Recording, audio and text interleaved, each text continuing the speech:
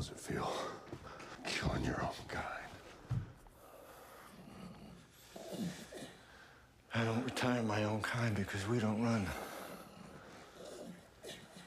Only older models do. And you new models are happy scraping the shit.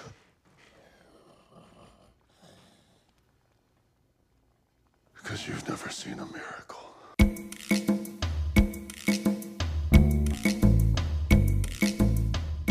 Welcome to The Rank with John and Zach. I'm John. I'm Zach. We've been friends since Cub Scouts, and now 30 years later, we decided to start a podcast where we'll be ranking anything and everything. You know, the natural progression of events for millennials. You're probably wondering what credentials we have to rank anything. Well, we don't have any. And if you disagree, join the discussion at The Rank Podcast on Twitter or X, Threads, Instagram, and TikTok, on our website at therankwithjohnandzach.com, or at our email address, therankwithjohnandzach@protonmail.com. You can also support us on Patreon at The Rank Podcast. That's patreon.com/The Rank Podcast. And you can check out clips or full episodes on our YouTube channel, The Rank with John and Zach. And please remember to rate, review, and subscribe so we can keep this thing going. So my wife apparently was last night years old when she discovers that she has aphantasia. Oh, is that where you can't imagine things? Yeah. Oh my God. Isn't that crazy? That's so freaky to me, that not being able to imagine things. I was like, you're joking, right? Because she'll be like, I'm like, you've been able to describe things to me from memory. She's like, yeah, well, that's because I remember it. And I'm like, okay, well, if you remember it, then you're seeing it. I don't see anything. I just remember it. And I'm like, my God, I don't understand the words that are coming out of your mouth right now. Exactly the same for me. It's, and I anticipate that it's the same for them, that they can't imagine a world where you imagine things. Yeah, they can't imagine things, or they can't visualize, I suppose, is what it is. Right, they can't visualize is really what it is. But it was crazy because like she was doing the same thing. She's like, I can't believe you can picture things, and I'm like, I don't know. How can you describe something if you can't picture it? You know? Yeah. How? It's so weird to me. I'm trying to imagine not being able to visualize. So hold on. Let's clarify this. So when she says that she can remember because like she remembers what it is she just remembering like a list of facts essentially? Yeah, basically. So I mean, that's kind of what we came down to. Mm-hmm. Like, I was like, okay, describe Max to me, our dog. Yeah. Yeah. And so she's like, you know, he's orange and got a long face and blah, blah, blah. And I'm like, okay, so you pictured him. She's like, no, I just know that's what he looks like. And okay, I'm like, so she didn't picture him. She just knows that's what he looks like. Wow, that's so crazy. Isn't that wild? I could not wrap my mind around it. And she was like, really? You can see Max? I'm like, yeah. I'm seeing him right now in my head. Yeah. And she was like, wow. And I'm like, what is how? That's how memory works. That's what memory is, you freaking weirdo. And then she's over there like, no, you're the freaking weirdo. So yeah, exactly. Picturing things in your mind, crazy person. You see, I can imagine, but it's so funny, both directions. We're like, no. Yeah. That can't be right. It's so weird. I was going to say something else now. I can't. Oh, because it's funny. Because even when I'm picturing when I'm remembering a list of facts, you picture the list, right? I picture a list of facts, me like too. a literal written list. I was saying that to him, like that's how I remember numbers so well. As I remember where I saw the number. You know, like I see the number. Yeah, it's funny the vagaries of the human brain, but nonetheless, geez. And it sounds like I'm sorry, but that one specifically. I feel like we're the more normal ones because it feels like we're in like some kind of weird sci-fi story where people are not, a certain kind of people have no imagination, like they're incapable of imagining, you know? Oh, I went on like a whole rabbit hole here. Like last night, I couldn't stop thinking about it because I'm thinking like, okay, so this would be kind of a cool sci-fi, like detective type movie, you know, where like, you know, they've got this ability to see your thoughts if they can just get a hold of you. Right. But they can't see this person's thoughts because they have aphantasia. Yeah. So like they can get away with murder as long as nobody sees them do it. Could make him a great spy and all sorts of stuff. Right. That's fantastic. Geez. I read there's an entire book. It's not quite the same thing. There's an entire book by the author I like, China Mieville. It's called Embassy Town. It's about an alien species who can't lie. They're just physically incapable of lying. Like their mouths will not form words that aren't true. As a result, they can't invent anything that doesn't exist already. They can only describe what's already existing. They have no fiction, So they actually wait. So does this mean that they can't invent anything? Basically, yeah. All of their technology is kind of evolved like naturally.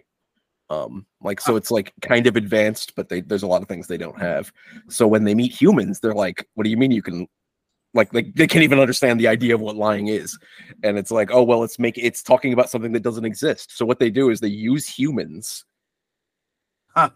to enable themselves to lie. Because here's the fun part: they have the human do something, so that they can then reference it, since it's something that happened. If that makes any sense. Like the main character participated in something. You never find out what it is, but it was kind of scarring for her when she was younger. But it was like, "Oh, can you do this for us?" And she was like, "Yeah," and then kind of regretted it. But it was just some bizarre situation so that the aliens could be like, "It's like that time that human girl did this." And that's incredible. Yeah, his books are full of crazy ideas. But who was this again? What was the name of the book? It was Embassy something? Embassy Town by China Mieville. Embassy Town. Okay, I'm gonna have to look into that and then not read it because I never have an opportunity to read. So. Yeah. I would say same, but I'm reading a book right now, so not quite the same. So it's not quite that. I assume Sarah can lie, right? Because she can invent. Right. It's not that. Yeah. No.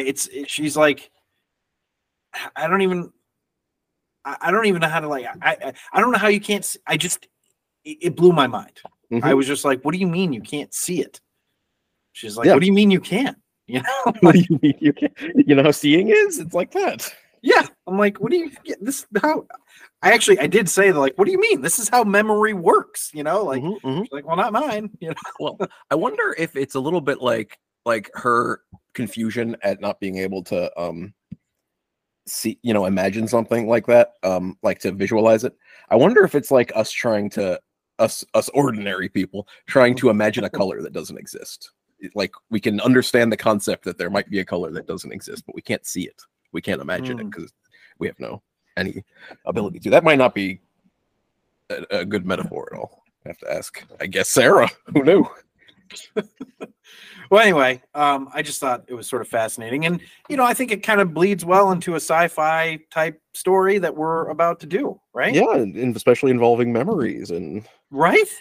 And, I don't know, the human ability to... I couldn't believe it was last night that happened. Yeah, crazy. And Blade Runner 2049, is it? Yeah. Well, in every episode, we do a little bit of banter, which just happened, that I found super interesting. I don't know if everybody else is going to. They're just like, okay, neat guy. Be like, yeah, stop talking. Yeah. Well, if they want us to stop talking, they should probably not listen to the podcast. Yeah, they should not. Yeah, this is basically the whole podcast is us just talking shit. So then we go into a little summary of the movie, then the potent notables, which are just interesting facts and tidbits that we found out about the production.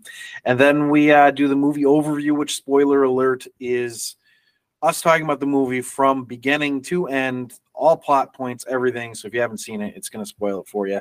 And then we go to the rank, the namesake of the show. We'll rank the movie on a scale of 1 to 5, 1 being the worst, 5 being the best. And let's get into it. Oh, also, I just wanted to point out that or mention that we are thinking about doing rankings for new releases as a patron-only series. But we're not going to do it until we have about 50 subscribers on Patreon. So if you're interested in that, become a patron and, support our show. So today we're ranking Blade Runner.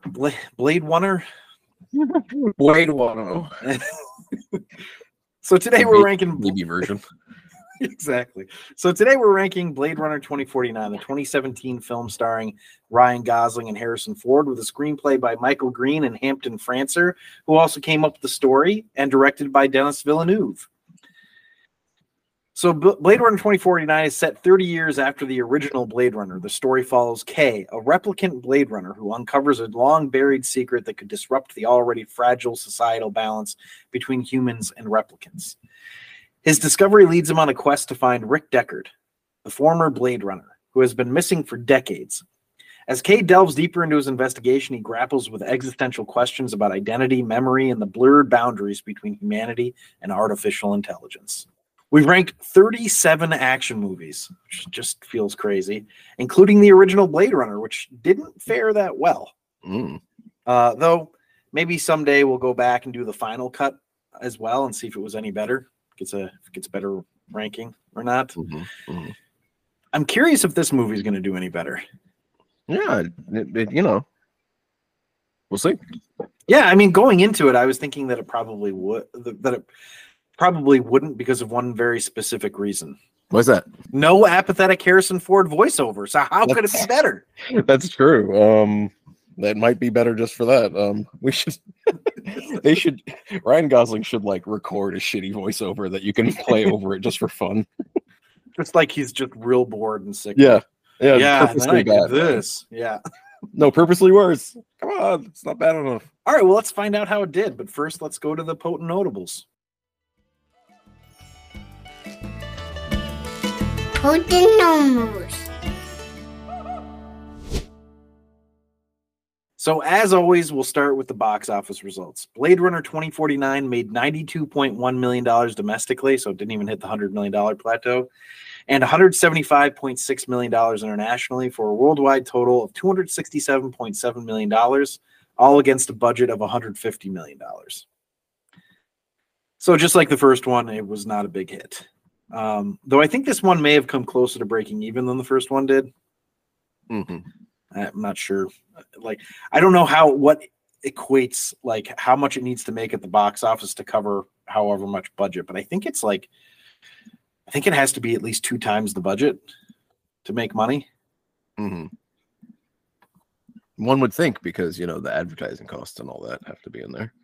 Well, that, and they get a percentage of the box office, not the full box office. The full box office, right? Yeah.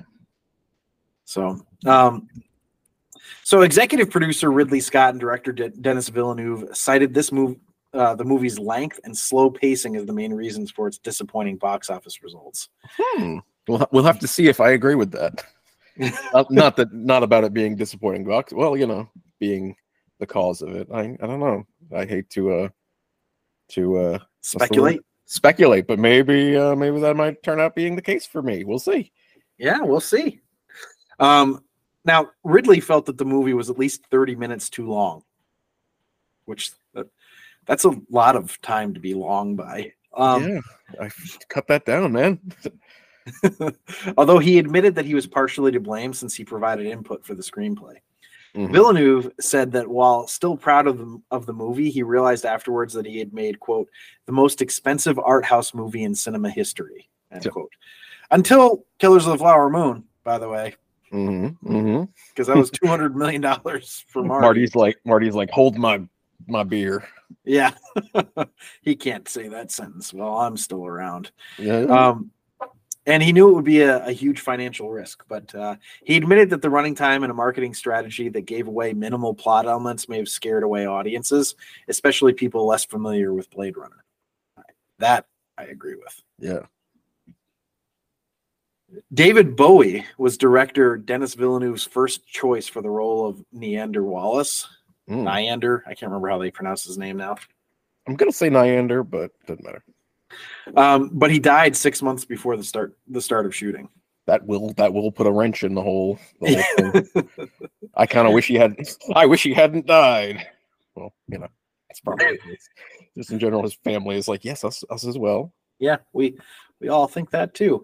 Jared Leto was cast instead because of his, quote, similar rock star vibe, end quote. All right. You say so.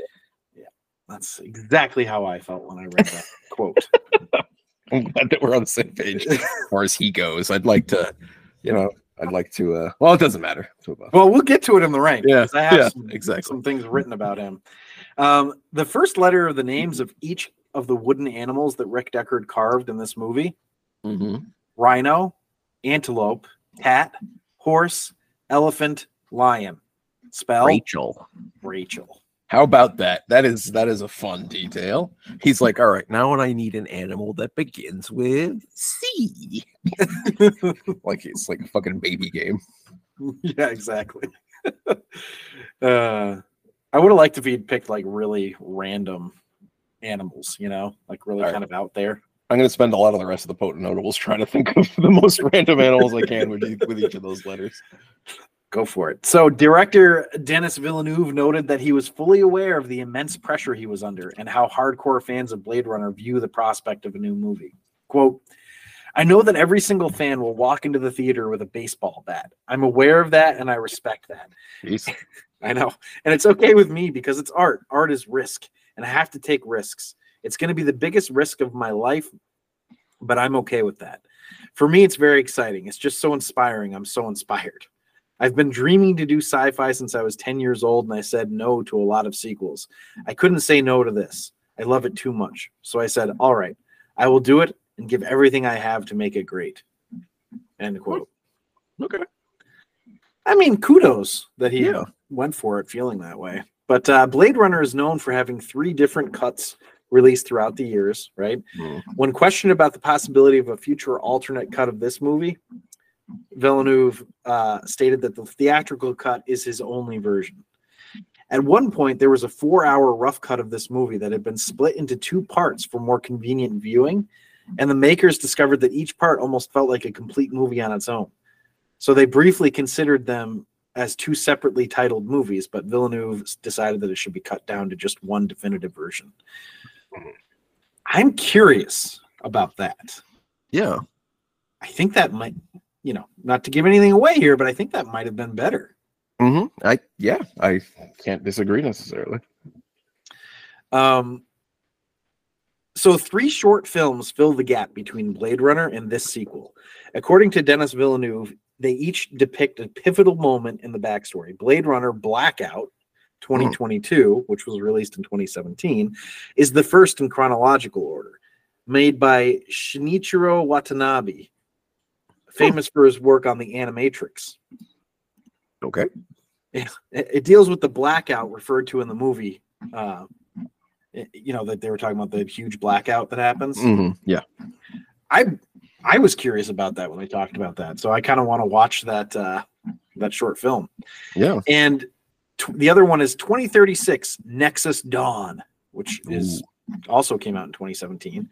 And it shows how Neander Wallace succeeds in reviving the replicant. Neander Wallace succeeds in reviving the replicant industry. And in 2048 Nowhere to Run, which also came out in 2017. So there's 3 short films all in the same year as this movie came out. Sapper Morton is identified, which kicks off this movie's plot. The last 2 films were directed by Luke Scott, Ridley Scott's son. Oh, well, nepotism at work again. Yeah, I don't think so, actually. He probably worked for that. Oh, yeah, sure. Yeah, sure he did. You know, seems like he would have. Although, you know, it's interesting that Ridley Scott gets so much ownership of the movie, considering he got, like, fired from it. Yeah, I know. Come on. Like, it's this huge part of his legacy. He almost wasn't on it for a ton of it. Yeah. So initially, Dennis was against the concept of a sequel to Blade Runner as he felt it could violate the original.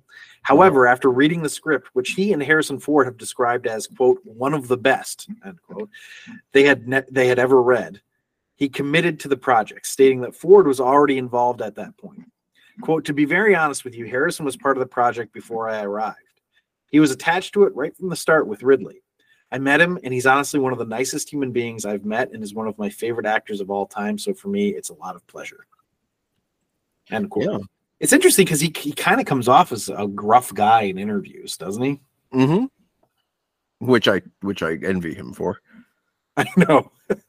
It's like Bob Dylan, you know? He like keeps the mystery.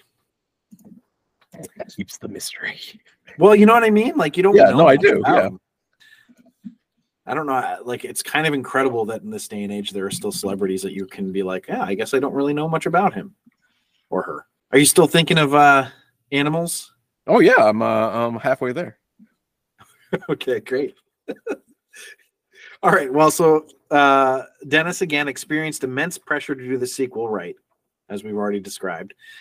But especially when executive producer Ridley Scott was on set. Scott's presence became nearly unbearable when it was time to direct Harrison Ford.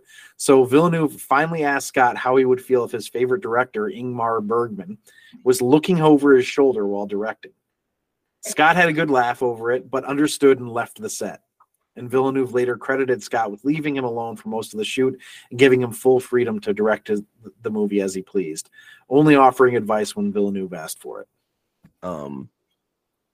Yeah, that's kind of weird. That would be tough, right? Yeah, why was he even hanging out? Like, I'd be like, go away. You're not directing this movie. I guess producers can wander around at their leisure. Or do we have any coming potent notables about Ridley Scott not necessarily having the best reunion with Harrison Ford? Or no, we don't, which I thought was interesting because in the first one, the potent notables were all about how they hated each other. Or at least how Harrison hated him. But no, I didn't find anything. Enough time maybe has passed that they're just like, I don't care anymore. Yeah, well, maybe they worked together again after that and it was better. I have no idea. But adding to this also that I just said is the fact that Ridley wanted to direct the movie. He's like, I'm just going to go ahead and direct this. But he wasn't able to because he was committed to Alien Covenant at the time. Oh. He was disappointed, saying, quote, "It was a bit of a bugger, but there we are." End quote. Good one. You're welcome for the accent, by the way. I loved it. So the aerials over the abandoned solar farms are shot at a real location, a thermosolar power station near Seville, Spain. And as a matter of fact, although there is no shortage of digitally created elements in this movie, amounting to a total of 1,150 visual effects shots, Villeneuve insisted on shooting on real sets, on real locations as much as possible for authenticity. So he's a guy after our hearts here. For example, the solar farms in the beginning were filmed at the thermosolar power station near Seville, Spain, which I just said. Sapper Morton's farm was filmed in Iceland, and Mexico City doubled for a hazy shot of Los Angeles in the distance. You know what? That makes sense. It does, right? So the orphanage and surrounding wastelands were largely filmed with extensive miniature models. Most of the filming was done in Budapest, Hungary. And with many of the sets, what? It's kind of random, but I know, right? So they were kind of all over the place. They got Mexico City, they got Iceland, they got Spain, Hungary, and with many of the sets only a minute's walk from one another, and real cityscapes are visible through windows. So green screen shots were done sparingly, usually to extend horizons or add elements to a shot. I think that's kind of cool. Yeah. No, I mean, I feel like you can tell that a lot of the, I don't know, locations are like just interesting places they found. Yeah, that they're not all just on sets and green screen and everything. Yeah, it reminds me of, have you ever seen The Fall, the Artem movie? It has Lee Pace in it. It's kind of the only person who's in it. No, I haven't seen it. Although if you say by some French director, I probably haven't. So.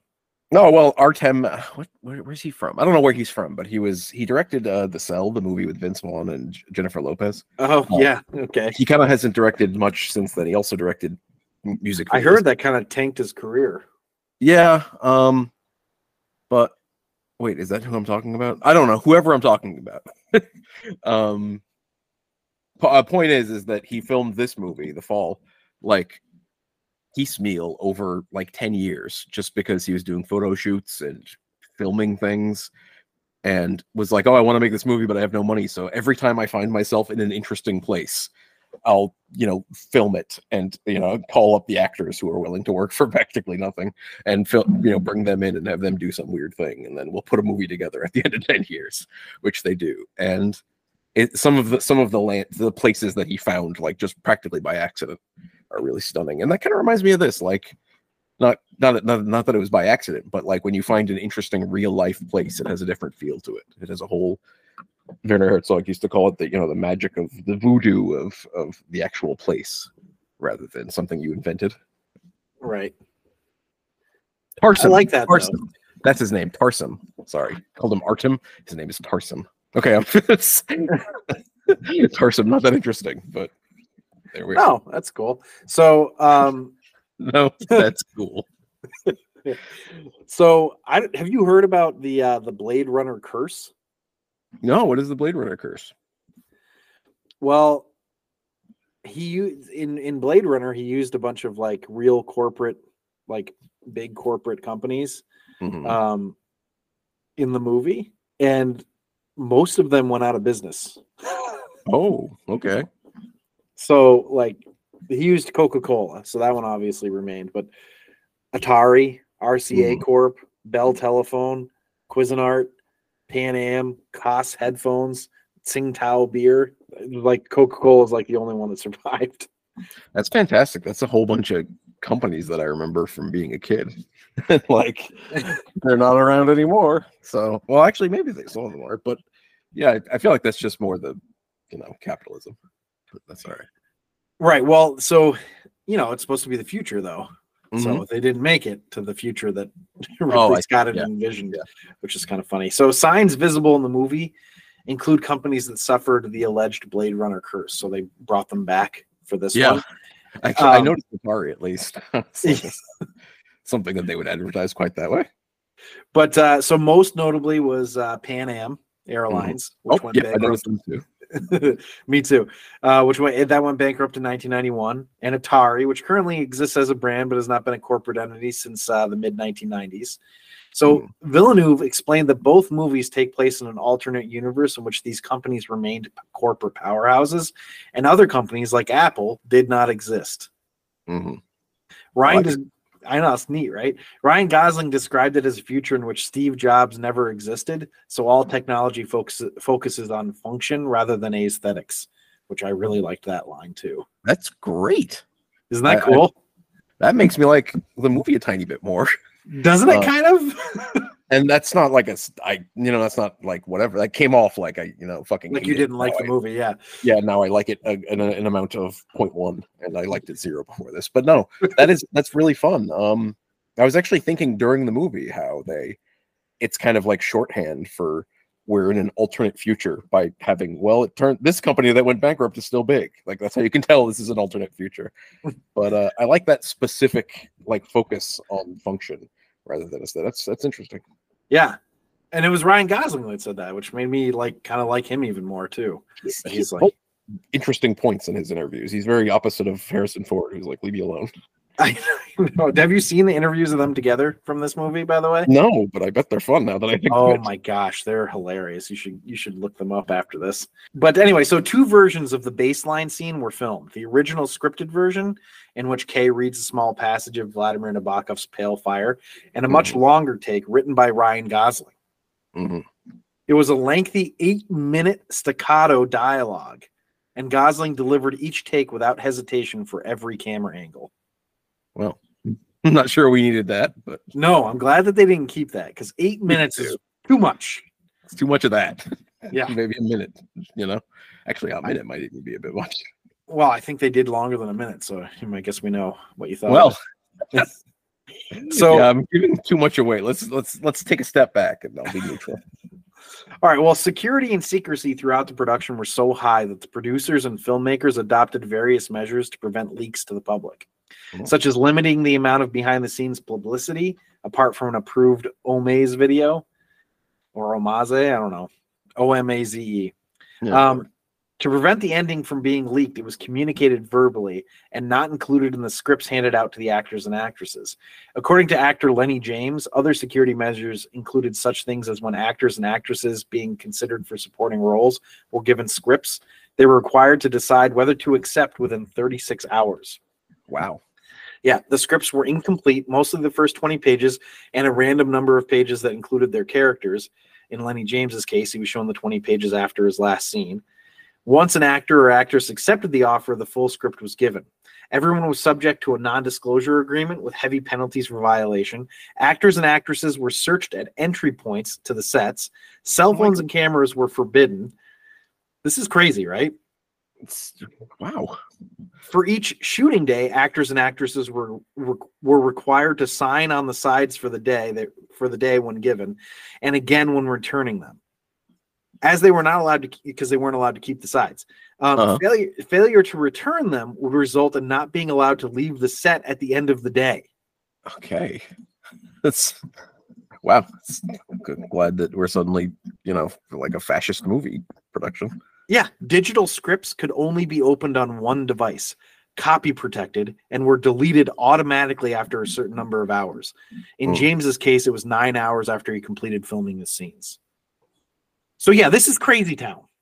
Is there a reason that like was the public really that like ravenous for Blade Runner 2049 facts? That's exactly what I was thinking. I'm like, okay, I get that Villeneuve loved the movie, the original movie, but guys, it was a fucking flop. I know it became a cult classic, but like the general public is not going, oh my God, a fucking Blade Runner movie. Yeah, I feel like the reaction for most people would have been, oh, okay. That was kind of how it was for me. I was like, yeah, I might see that. Yeah, might interest me when it comes out. We'll see. But no, they're treating it like one of these, MCU films where they're like, people actually are interested in knowing what happens. Unlike this one, where, okay, though, whatever. I can imagine, him being like, "You're never gonna find out," and the public being like, "Okay, yeah, that's I wasn't trying to. Sure, if you say so, that's fine with me." Mm-hmm.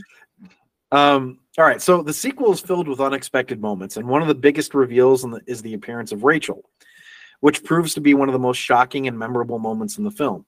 The filmmakers knew it would be and went to great lengths to ensure that this secret did not get leaked. So, continuing I'm not even sure what we're talking about. So, Rachel, when she shows Rachel up being in it, yes, yeah, okay, yeah, okay, I missed that somehow. No, that was surprising, but so this meant denying the appearance of her character in any interviews and taking extra precautions on set when filming her scenes.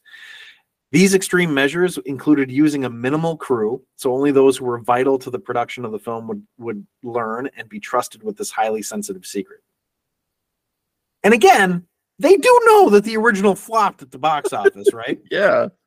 This reminds, I mentioned MCU. This reminds me of how the Spider-Mans had to deny being in Spider-Man No Way Home. Yeah, exactly. And that one was actually, people were curious. This is not the same. That people, is Sean Young's virtual construct going to be in it? Yeah, exactly. Okay. Anybody remembers who Sean Young is?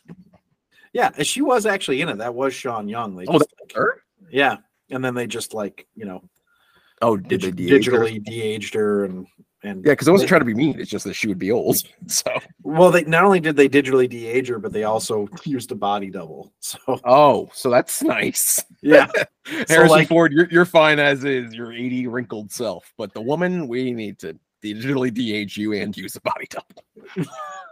Of course, I know it makes sense. I get it. Storytelling wise, yeah, the purpose of her appearance is that she looks the same, but still, right? It's funny that's how that had to work. So the loud and jarring motorcycle noise, in the soundtrack or in the score that appears throughout began as a male choir sample that composer Benjamin Wallfish repeatedly ran through a series of electronic filters until it sounded mechanical. Wow, that's fun. Is that wild? Sound production people they always get me, because if you watch behind the scenes stuff and they're like, oh, I came up with this by doing this fucking wacky series of shit, and I'm like, well, it ended up sounding perfect, so well done, I guess. Like, if you ever see what went into the T-Rex's roar in Jurassic Park, it's just like all these different animals and they mixed it. It sounds perfect, so well done, but I wouldn't have thought of it. I'd have been like, I'll just record a lion and maybe change it a little.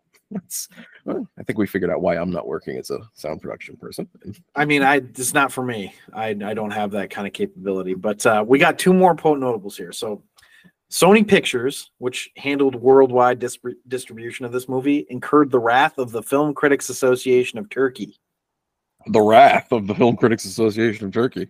Yep, exactly, which is SIYAD. SIYAD. That is not something you want to incur the wrath of. Beware the wrath of them. The Film Critics Association of Turkey. So it defended its decision to supply Turkey with a self-censored version of the movie, deleting all instances of nudity by stating that it was done out of, quote, respect for the local culture.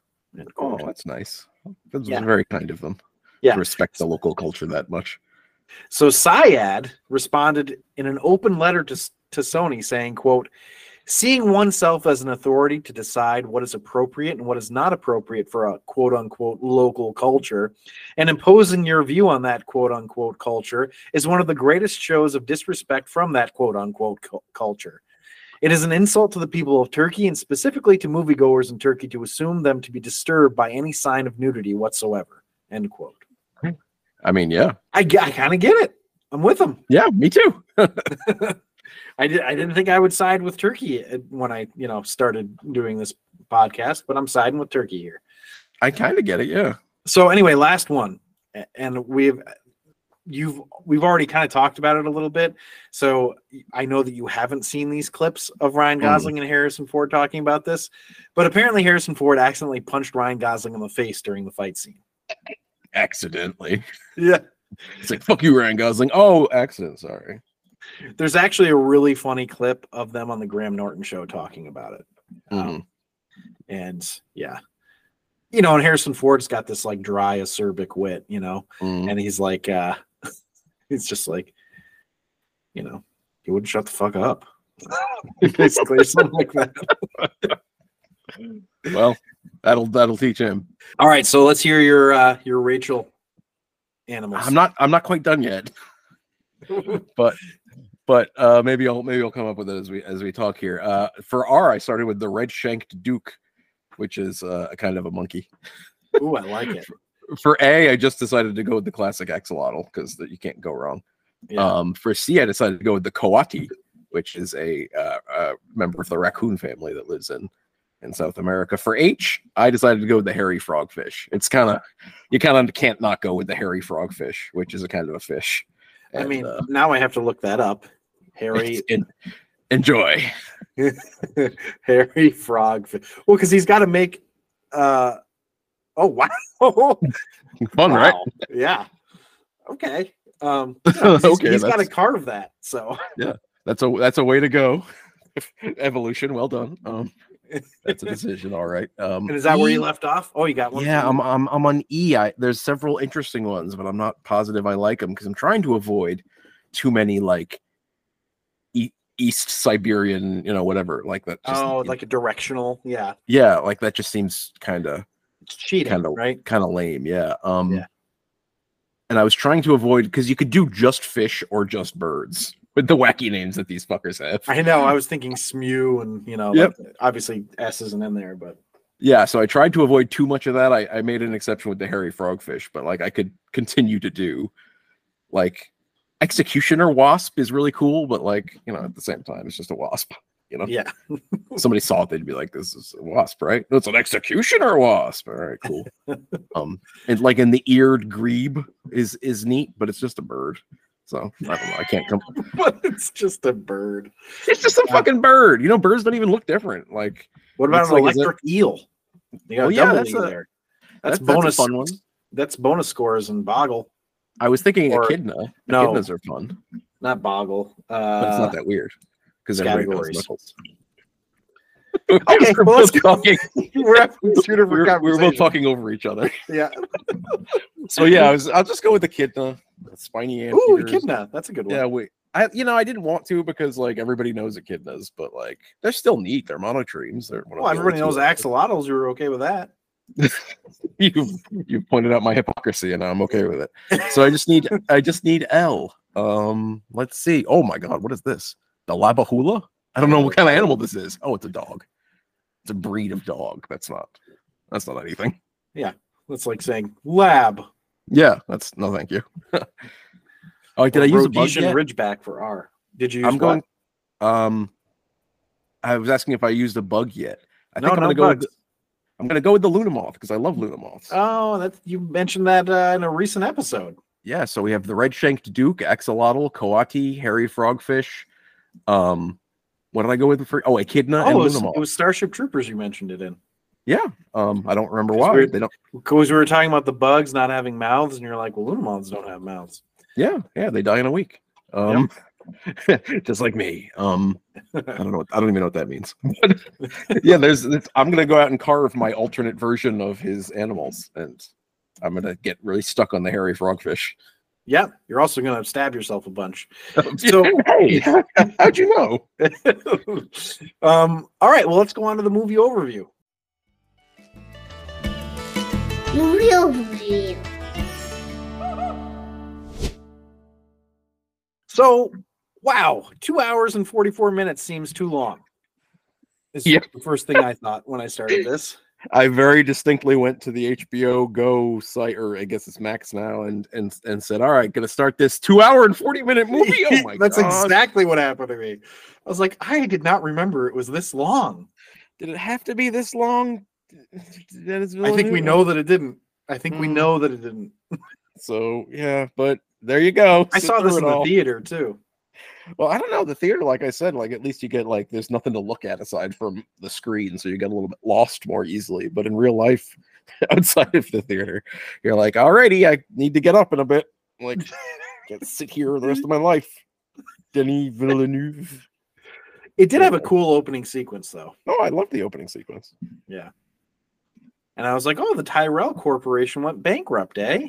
Mm-hmm. That was on your top 10 logos. I know, but I don't know what is it? The Wallace Corporation, I guess. Pretty fun. Yeah, you didn't know the Wallace Corporation when you hadn't Wallace watched Corporation. It yet. Oh, and the logo's stupid. It's fine, but it's stupid. Get out of here, Wallace Corporation. Tyrell all the way. Definitely Tyrell all the way. Also, you know, if you've got Jared Leto as the head of your organization, like, I'm not gonna like your logo. Pretty much. So we're still hunting down the old replicants, you know. Yeah, I will admit this opening scroll. What do they call it? The opening crawl. Yeah. It was like such an excuse to continue. Like no, there's still replicants. You know. I know. It's like, okay, fine. I thought that they would all be dead, and they're like, oh, and they're the long-lived version of replicants, because I remember, if you remember, they die in like a fucking week, like a Lunamoth or whatever. So yeah, they live 4 years, and this is they changed them into like they made it so they have continued lifespans because of Rachel, right? Yeah. And I'm just aren't they just humans then at this point? Yeah, basically. I don't understand why you need to hunt them down. Well, apparently you need to get one to hunt them down as well. Yeah, exactly. And so also we've got synthetic farming, which I feel like we're pretty close to that now. Yeah. I wasn't personally thrilled with protein coming from what seemed to be mealworms. Yeah, I was okay with that, actually. I mean, I think that's kind of where we're headed anyway. It's protein coming from bugs. I'm not going to want to do that, but because I've had cricket powder before. Well, I don't eat animals, so I can't do that. But of course, there don't seem to be many plants left in the world either. There are no trees, so I guess beggars can't be choosers. That's right. Beggars eat bugs. I think beggars eat bugs. It sounds like that's like a crazy version of snitches get stitches. Beggars eat bugs. It's like I could just picture like a real asshole driving around looking for like homeless people and be like, beggars eat bugs, just shoving bugs into their mouths. That is in fact an asshole. And what's the word? Criminal. Yeah, criminal is the word you're thinking of there. And I actually remembered this scene as we're starting into it. I'm like, oh yeah, Batista's in this scene. You don't know that yet, but I was like, oh, I remember like being in the theater thinking, holy shit, that's Batista. But he's got Russian sign, like Cyrillic alphabet signs on his barns or whatever. It says Selena on the barn. I don't know what it means. I didn't look it up. Okay. Well, but I actually noticed that as well and was like, oh, and then forgot until you mentioned it just now. You know what it felt like to me? It felt like we were in an M. Night Shyamalan movie, the way that was starting. Like quiet and intense. Yeah, quiet, intense, creepy. I really liked that, actually. And I liked the opening shot of Ryan Gosling walking through like the fucking, I don't know if it's fog or smog or what, but walking through that with this coat that he has where the collar goes all the way up around his nose. Yeah. Double is like a protect you from fucking, death causing pollution. Yeah. This was a lot of fun. Like, I thought it was cool too. And then he meets Batista and we end up with our first fight scene. Yeah, we end up with our first. Imagine they cast Batista and wanted him to fight. Imagine that. Also, do you think Ryan Gosling was scared filming this fight scene? I mean, Batista. He's a large man. Yeah. Yeah. And like, oh, we're just gonna have him bash you through a wall. Don't worry, nothing big. Well, he looks like really violent doing it too, doesn't he? Yeah. Yeah. He kind of nails it. Yeah, he really does. He's like, yes, but I do. I look convincingly violent. It was a really cool first scene, I have to say. I was into this opening scene, and it reminded me of Batty. Yeah. Oh yeah, with the busting through walls. Yeah, and then when he says, like when he finally is like gonna die or whatever, and he's like, "Because you've never seen a miracle." I was like, "Oh, that's a cool like line to leave it on." Yeah. Where are we headed with this?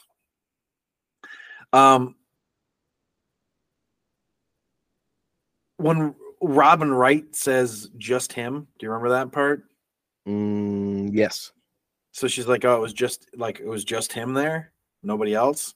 I was like, oh shit, there's gonna be more people. He's gonna get, like something's gonna happen here. Because I didn't remember, but I was like, oh, I think something happens. And then Ryan Gosling finds a grave. Yeah. But it's not a grave, it's just a buried box. It's just a box. Wood Harris calls it something. Like it's kind of an official name. And he just explains it's a box of bones. And I was like, yeah, you know what? We do that sometimes. We give something a complicated name when what we mean is box of bones. Well, at the time, I'm like, maybe there's treasure in it. And it's buried treasure movie. Suddenly it's got pirates. Yep. Where's Nicolas Cage? He's going to pop out. He's like, who has treasure? Original Constitution. It's in the box. You're like, this movie took a left turn. Well, why do they speak Russian in California? That's a good question. I was wondering that as well. I was like, is this a city speak? Remember? But it sounds an awful lot like a Slavic kind of language and not like the combination of Korean, Japanese, and German or whatever they said. I know. That's what I was thinking. I was like, this doesn't sound like the city speak that they had before. So, but I thought it was really interesting the way they were showing like this sprawling Los Angeles. I mean, so much city. Oh yeah, that's urban sprawl for you. I have things to say about it, but I'm not going to because it's not the point. But if any city is going to turn into this kind of hellscape, it's probably Los Angeles. It's LA. Although Mexico City is also pretty bad in this way. Yes. Which they we need a shittier Los Angeles. There we go. Got it. No offense to you, anybody who's listening in Mexico City. I can't imagine they don't know. That was like when we were talking to people in Houston. Can't imagine they don't know. Oh, Houston's a good one too. I know. So well, anyway. any Texas city really is. Yep. And this is not anything against Texas cities. They're just sprawling. It is something against Texas cities. I don't know if you remember, but I fuck with Texas. You fuck with Texas. And I do not mean that I fuck with them like in a good way. I fuck with them in a bad way. It was interesting because we know at this point that Ryan Gosling is a replicant. We know this already. Yeah, they say that quickly, and I was like, hey, I thought that this would be a plot point, but no, there it is. I mean, it is, but it's not. Yeah, it's just a given. Yeah, and it's just I thought it was so interesting and like fascinating the way that they show him walking. He just can't look anybody in the eye. Yeah, I know the way they're treating him, just going home. I was like, damn, this is intense. It's shitty, right? Yeah, I'm glad I'm not a replicant, and everybody knows because this is what they'll do to me. And then we've had several, at least two at this point, references to calling him a Skinner. I'm like, what is that slang for replicant? It's a weird. Yeah, I figured it has to be because right. And so he goes home and he's like talking to somebody, and I was like, oh, I feel like this is a disembodied voice, And yeah, I know. I was a little bit like, what are we getting weird voiceover? Anytime I hear a disembodied voice in a Blade Runner movie, I get worried. But it was a woman, so I was like, oh, what's going on here? And not just any woman. It was Anna of the Armas. Not just any woman. That's how they should introduce her anytime she goes someplace. And not just any woman. It's Anna of the Armas. And it was Anna D. Armas. Yeah, it was his Anna hologram here, and she's an attractive woman. I could take her or leave her. Really? Yeah, she's fine. Wow, Yeah, I'm not just, whatever. It's really cool the way they show her as see-through, though. Like Oh, I know. Actually, I don't know how they did that. Digital effects, well done, because like that could look really goofy if they did it wrong, and it just looks great. Because so and it was neat the way they showed that thing that like moved around the room for her, right? Yeah. And then he's like, "I got an emanator." Yeah. And now she can just appear anywhere. I'm like, how the fuck does that happen? That doesn't seem to work because she seems to need a specific thing, like she needs a light source. Yeah. But this thing, and it doesn't even shine. It just in its presence, she can pop up, which, okay, but at the same time, I thought it was really dumb. I'm like, you can't just say the word emanator and now we're like, oh, hey, look, it's the hologram that exists anywhere. Yeah, it was like no light source. It was a leap in technology that didn't really make any sense. Yeah. And also, like, it wasn't like, oh, well, I can finally upgrade from this 30-year-old technology to something much better. It's like they came up with that, like, what, in the last year? Like, yeah. Well, anyway. I was just like, to me, it was like, I don't know. I'm like, hey, here's a word that we can put into the script that'll make it so that we can have Annie de Armas in more of the movie. Yeah, so she can leave the house. They could have just had the thing projecting a light source or something. It wouldn't have looked good, but no. I also think, like, she could have just been like a robot, like. That's true. Well, for some reason, they seem to have wanted to go away from the direction of robots, since that's what replicants are. So they're like, replicants aren't robots, though. Yeah, they're I know. Humans. But they're at least physical. They exist in physical space. I think they want to like go, what's one step beyond? What's one step even more fake than a robot? And it's like a projection. It's like a hologram. Well, then you know what they could have done? They could have had him wear glasses, where that's how he sees her. That would be cool, right? I like that idea. You should write that in something. Go. Okay. Glasses. Are you doing it? Oh, well done. I actually just wrote J and it moved me away from where I was. I hate to tell you, but J is not how you spell glasses. Well, it's like when I did the spelling bee in 5th grade. Or whatever. Christ, I can remember that. Rehearsal, K walked off the stage. I think you swore too. I can't remember, but you seem to remember, or you began to swear, and then just, man, you stormed off the stage. It's hilarious. I was really embarrassed. Well, it was. I mean, it's funny because it made me remember it much more vividly. The fact that you stormed off. But I was like, I wanted to laugh out loud. I was like, that is the funniest thing. Like, it felt like you were doing a bit. It was so you. It was so perfectly you. So. Yep. I don't know why I said K. K was the first letter that popped out of my mouth, and I'm like, well, that's not right. Goodbye. Well, it seems lame to me that, like, I get that you can't just name letters until you happen to get the right ones, but like any kind of misspeaking and you're done. And it's like, that's misspeaking is not knowing how to spell. So right. Like I knew how to spell rehearsal. It's KAT, right? So yeah, exactly. But yeah, no, it was embarrassing. So anyway, so he goes up to the roof with her, and it's raining, and her hologram interacts with the rain. I thought it was really cool the way they showed her. As much as I didn't like that, it's like, oh, it's an emanator. Yeah. I did like the way they showed her digital presence, like adapting to the surroundings that it's in. Also very cool. And at this part, I was wondering, is she like a fully sentient AI? Or it seems like it, doesn't it? Seems like it, but at the same time, she might just be programmed to be whatever he wants, which is including to seem sentient. And that's a whole question that I don't even understand, so I'm not going to get into. But I like that they also didn't really touch on that exactly. It was kind of left for however you interpret her. Right. I also was like, oh, a lot of rain in LA again. Mm-hmm. But also seemingly, is that snow or is like ash? Do you know what that is later? And also in the first scene? I don't know. That's a good question. I took it as snow. Yeah, but I don't know if it was get cold suddenly in LA. Was it in LA though? It was either in LA or very nearby, like at the Batista farm, which I know is not what it was. But I felt, maybe it's like a nuclear fallout type That's what I interpreted it as, and it looked cool either way. So whatever. Well, apparently it was actually in Iceland. So. Oh, well, there you go. They're like, I guess it rains in LA now because it snows in LA now because it's snowing. Well, and he's like just about to get it on with Anna, you know? Yeah. And the fucking phone ring. I was like, that's messed up. Like right in the middle of him getting it on with his hologram.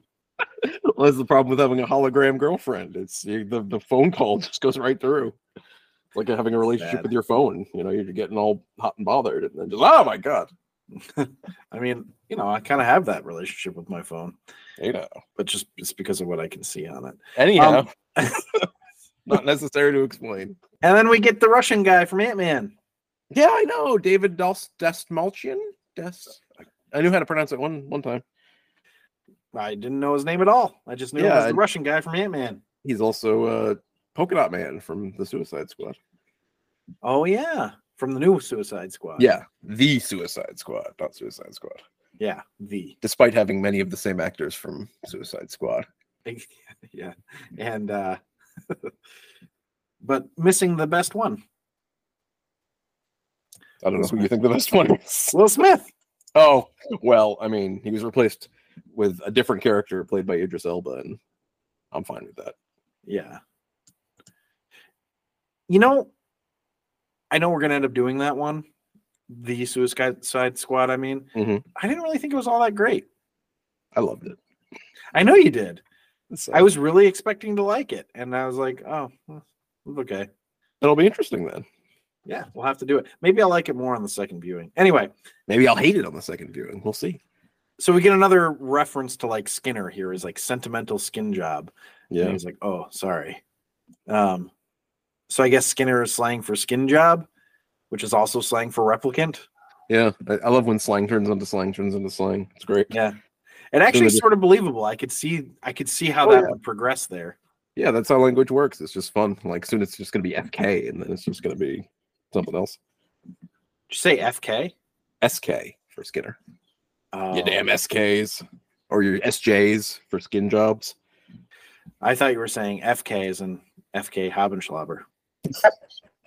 You know, I thought about him several times during this. I was like, I wonder if FJ Habenschlauber is going to come back. Because there's some freaky, like, you know, set pieces. And I was like, this isn't quite the level of the living toys, but definitely some freaky stuff at some points. Well, now we know what the miracle was that was witnessed, that Batista witnessed, because it was a baby born of a replicant.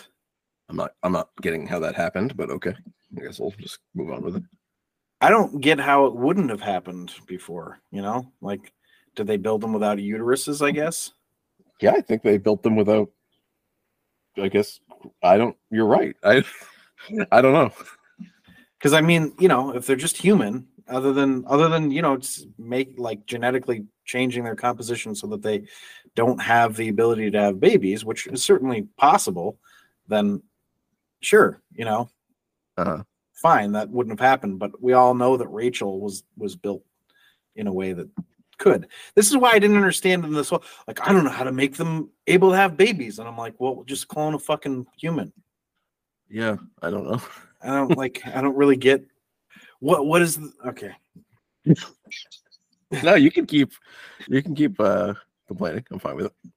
Well, I didn't understand it. I'm like, I don't understand how this is like a thing here. Like, what is so difficult to, like, I made a woman. How do I make her have other women? They'll have infinite supply of women. Yeah. Make a man, and then you see Jared. You put a penis inside a vagina and ejaculate, and impregnates them. I think Jared knows that. Yeah, Jared fucking knows all. He only knows that if they're underage. That's true. He's like, you can't do that with adult women. Are you crazy? So then we get, like, you know, we kind of go back to the chief's office here, Robin Wright, and she's like, you're talking about, like, you've made it this far happy enough without a soul. It's like, fuck, yeah, they are cruel to this guy. I know. I'm feeling pretty sorry for Ryan Gosling here. Yeah, he's also got a hangdog expression that made me feel bad for him. I know. We head back to the pyramid in the middle of LA. I know you're dying to do that. I loved it. And there's the Pan Am sign. And there's Pan Am, which I noticed. And it's like, hey, Pan Am does not exist and hasn't for a while. But what were you going to say? I'm sorry. You loved it? Oh, I just love it. I think it's great, design of something that looks awful. Like nobody wants that in the middle of their city, I don't think, except for ancient Egyptians. Yeah. Well, they didn't have it in the middle of their city either. So. That's true. And it's a monument to the dead, Right. Which is apropos, I guess. Then we hear about the blackout. 10 days of darkness, everything wiped clean. I mean, this sounds pretty great. Yeah. I actually thought this exposition was okay too. Yeah, I was okay with it. I was fine with the exposition, actually. I enjoyed that Ryan Gosling's character, Kay, was like, he named you. You must be special. She's named Love. And I was like, do we get to meet Mr. Wallace at any point? I mean, I know now that you do, but I was wondering, is it going to be Ving Rhames? That would have been an improvement, because that would have been cool. That would have been a huge improvement.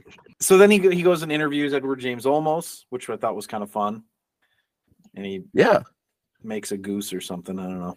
I can't remember what the animal was now. He should do origami versions of all of Decker's animals. He should. I don't know why they didn't do that. That's stupid. You're stupid. Yeah. I don't know why. All right, so now we find out it's not Ving Rhames, it's Jared Leto, apparently. Ving Rhames? Oh, I can't tell you how many times I've been disappointed thinking something was Ving Rhames and it ended up being Jared Leto. Yeah, pretty much every time it's Jared Leto, I'm disappointed. Hey, how do you think this woman auditioned for this role of naked woman covered in goop? Yeah, I don't know. That's a gross. That is appropriately gross, the way that she falls from that plastic sack. Yeah. Like plastic wrapped human, and is just covered in this disgusting goo. And I was like, is this someone I know? Because I don't think it is, but God, that was disgusting. Yeah.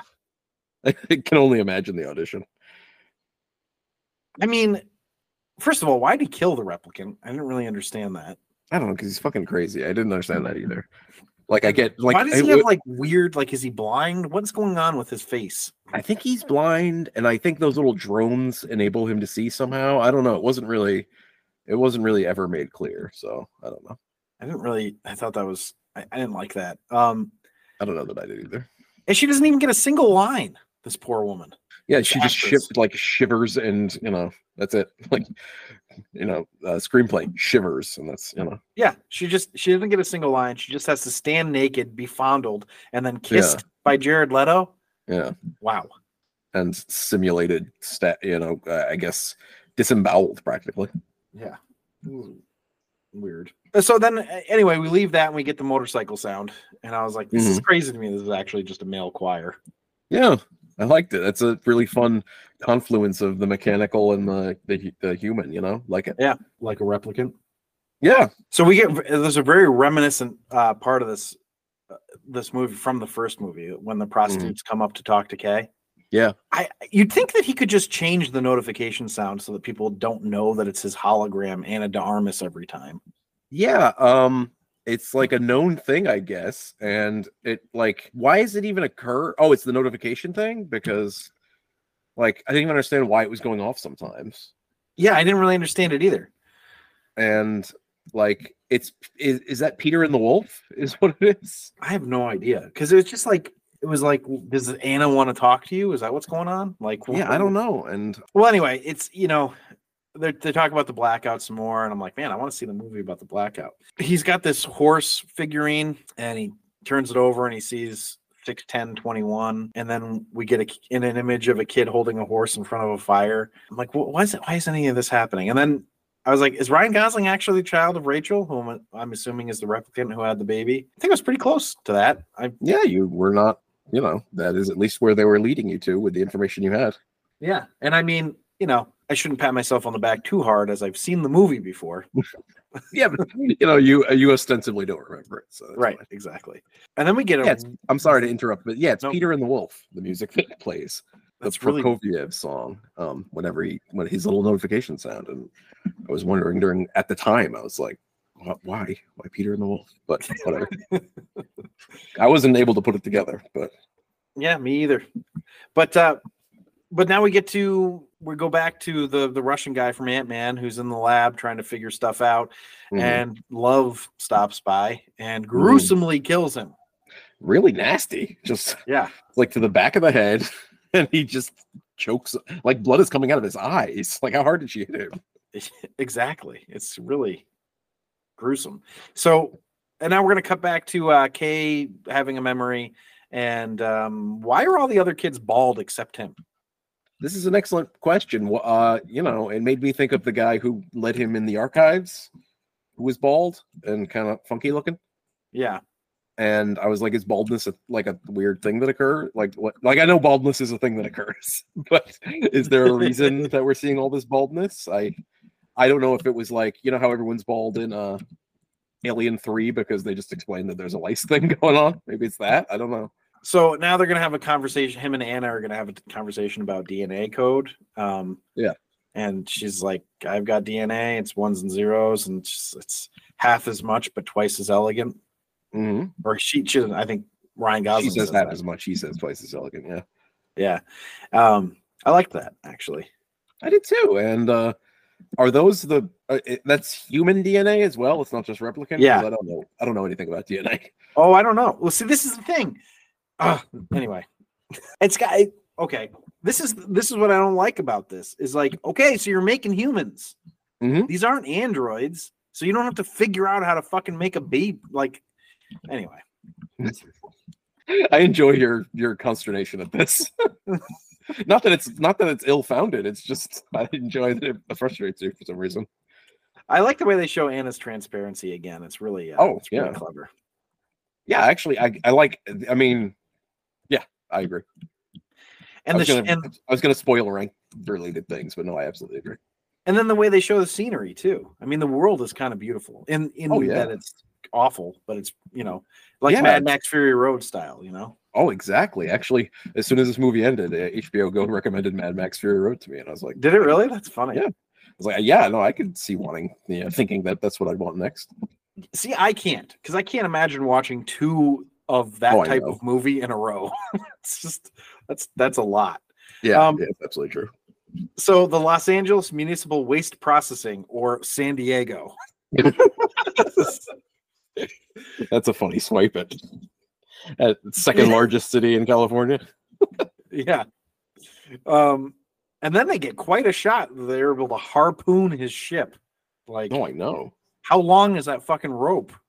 And why were they trying to harpoon it? Like scrap metal, I guess. Scrap metal, but it looks like they're pulling it down themselves with their arms. Like exactly. You really think you're gonna you wouldn't do that in real life with a car.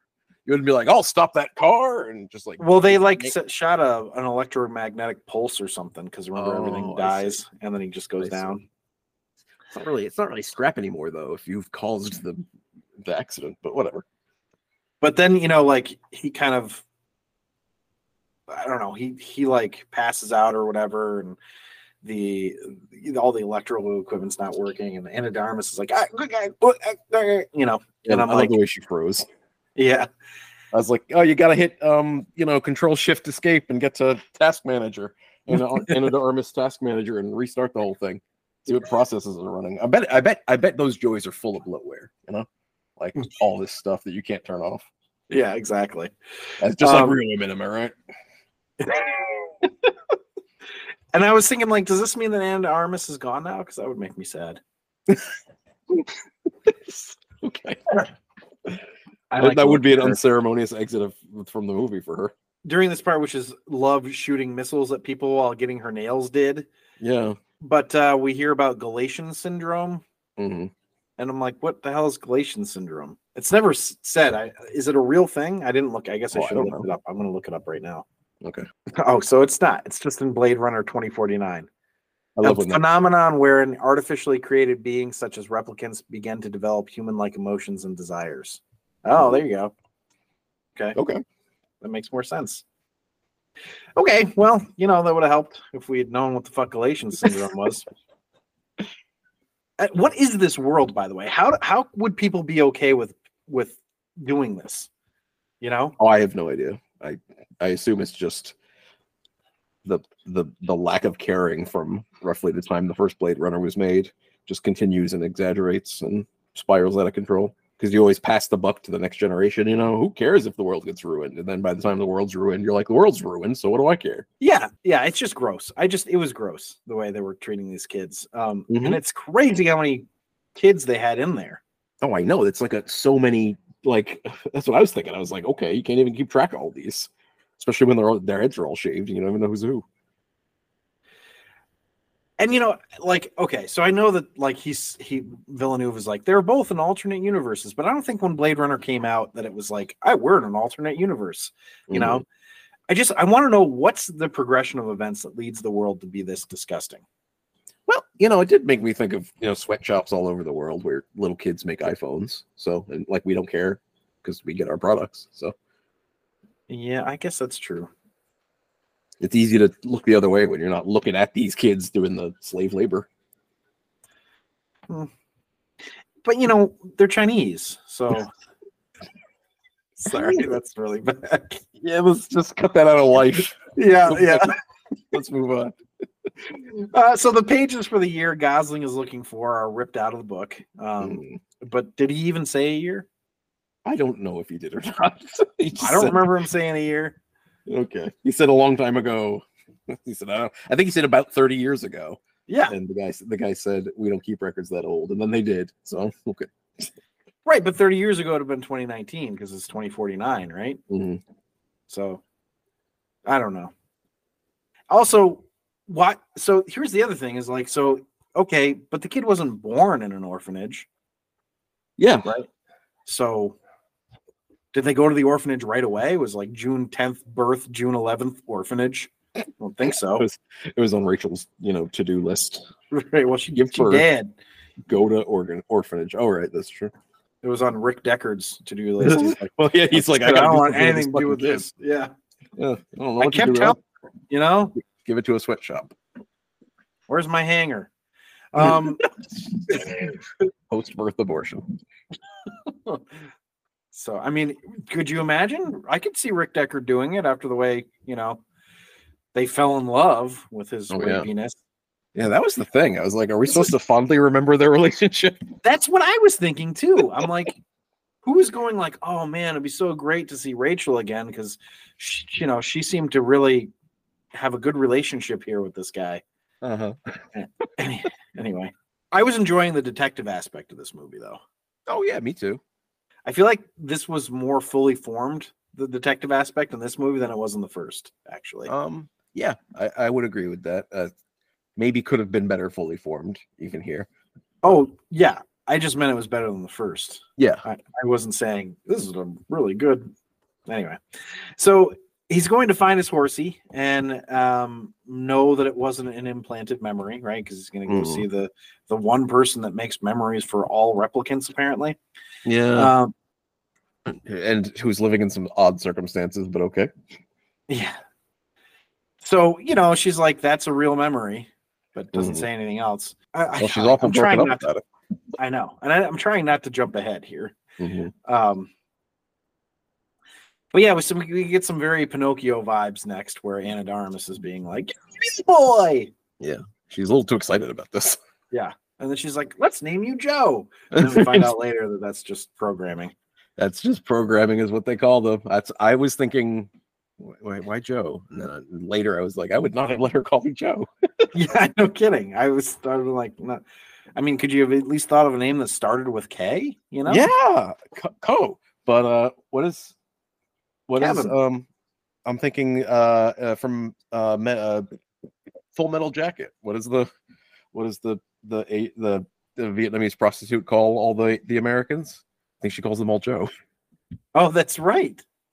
Oh, that must be the reference. Must be. And of course she's Joy, so that's like maybe that's also part of it. But she likes J's. Not K's, thank you. I'd really like to see what the rest of this world looks like. Like, what does the Northeast look like? That's a good question. Does the rest of anything even exist? Like who knows? That's what I want to know. So yeah, now we're gonna meet the memory lady and the machine, and that's a real memory. So now he's gonna go see Robin Wright again. She's like, "Hey, you're like malfunctioning. What's wrong with you?" And he's like, his baseline is way off, whatever, because of that fucking weird test that they do. Yep. And then he lies about killing the kid. I don't know. And then your general aspect here is actually reflecting how I felt at this point in the movie, where I'm like, how much of this movie do we have left exactly? Because we seem to have gone through a lot, and yet there seems to be a lot left. That's what I was thinking. And it seemed, I'm sorry, the fact that there's one person doing memory seems pretty far-fetched. I do want to see the machine, though, that can visualize your memories and thoughts. And this is what I was thinking of when last night my wife tells me that she can't visualize anything. I know. And I'm like, so would this machine just not have anything? And what is she thinking when she watches this? Like, that's clever that they would do that. Yeah. Like, this isn't the only movie or piece of media content that has showed visualizing memories, So I'm just curious, like, what she thought of when she saw. Anyway, yeah, it's like, oh, it's just science fiction. Nobody can actually do that, Meanwhile, I'm watching it like, that'd be cool if I could see my thoughts. Mm-hmm. Anyway, yeah, I don't know how they never explain that he can think of it and she can see it. I don't know. Yeah, they don't explain it. It's called an enabler. Just give it a name and we can explain it away. Because what's the thing that Ana de Armas comes out of? And then the Emanator? Emanator, yeah. Just give it a fucking name. So now we're gonna go back to his apartment and we're gonna have a sex scene. Yeah. That's made me really uncomfortable right now. Yeah. Actually. But whatever. I actually wrote, so I'm all for seeing an Ana de Armas sex scene, but I'm not sure why we're having this right now. Doesn't he need to run? Yes, it's just an odd time. Like, okay, this is the time to do this, and also the way that it goes about happening is, I don't know, it was strange to me. Yep, it was very odd to like have her be like on top of the girl. I'm like, I get this is neat, Dennis. Neat idea. No, it's neat, and the visual effects actually were cool. Yeah, and I like the way that they don't quite meld correctly. So like, yeah. Every so often their faces are just like are separate or it's the wrong one, and it's very interesting the way the technology isn't quite perfect there. Yeah, I mean it was really cool, but I also am just like, Dennis, man, this scene this is a different movie we're having right now. I don't understand. And it's all this, so we have this whole thing so that this woman, the prostitute, can put a tracking device in his jacket. Yeah. Seems like there could have been an easier way to get that in his jacket, but whatever, No, we have nothing but time to kill in this movie, so yes, clearly let's just keep adding as much as possible. Now Joy wants to be a real girl, and she wants to be real for him. She actually says, "I want to be a real girl," because now he's a real boy. I don't know. She's going to use another person's body for it briefly, I guess. I don't know. And then I liked the next morning when I don't even know the prostitute's name, but when she wakes I've been up, inside you. Yeah. And Joy's like, yeah, I'm done with you. You can leave now. And Joy's I was like, well, okay. Hey, enjoy. Joy. Huh. How about that? Yeah. So I don't know. So now he needs to go to where there's a bunch of tritium, I guess, or tritium or whatever. Yeah, whatever that is. And I'm guessing that's where we're going to find old Harry Ford, So he finds life with his drone. So he's out at this in the wastelands basically, and he's like, "Oh, look, there's life over here," and it looks like it's about 20 miles away. And he's got a vehicle, but he just starts walking. Yep. Why not walk there through all the weird landscape, which I loved, by the way. Yeah, me too. But I'm just like, does nobody have a sense of urgency? No one making the movie certainly has any sense of urgency. I'll tell you that right now. What was with all these statues though? It was really neat, but I didn't understand it. Well, I was supposed to like not. Go ahead. I'm sorry. No, I was gonna say, are we meant to like not really know exactly what's going on here, and it's just a weird future scape? Well, I think it's meant to show like sort of the debauchery that Las Vegas turned into or something, but I don't know. Yeah, I was kind of wondering, is there stuff kind of like that already, but like not to the scale? And I don't really know anything about Las Vegas, so Well, they have a lot of. They don't have. They're not so like open about like, hey, look, you can see naked women here. You know, we really like sex in Las Vegas. We sure do. That's why the Raiders moved there. So Love, now we're gonna go back and she's gonna she's gonna not interview, what do you call it? Interrogate Robin Wright, and she just straight up kills her. So I was like, okay. Gets no information, kills her, so that's nice. Kind of okay, so there's this little bit of the scene where she just throws Robin back down, her head bounces off the desk. Yeah. I thought that was pretty good, actually. It's like, wow, that's fucking cold as shit. And I'll be honest, actually, I liked the fact that Robin Wright was in this movie. I'll tell you why. It actually goes along with my Sean Young discussion before. It feels like old male actors can just play like grizzled police chiefs anytime they want. But a woman turns 40 and she's too old to do anything. This one, she's like she's the madam, I guess is what they call her. But there's no reason she can't be the police chief. So, yeah, I liked her, and I thought, well, we'll get to her, but I thought she was pretty good. How is Rick staying alive in this wasteland? Unknown. I guess he's got food. I don't really know where. I don't know. He's got tons of alcohol. He's got whiskey for the dog. So I thought it was kind of fun because now he's like once again hunting a replicant, sort of. How did the place even have power? I don't know. And you know what else I was thinking? Rick still can't really win fights.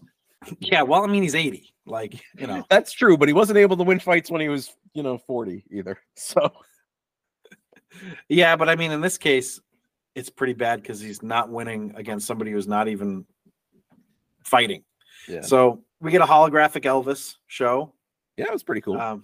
It was, and I was thinking like this would be really distracting in a fight. Like just I really want to kill this guy, but Elvis is such a showman. I can't not appreciate it.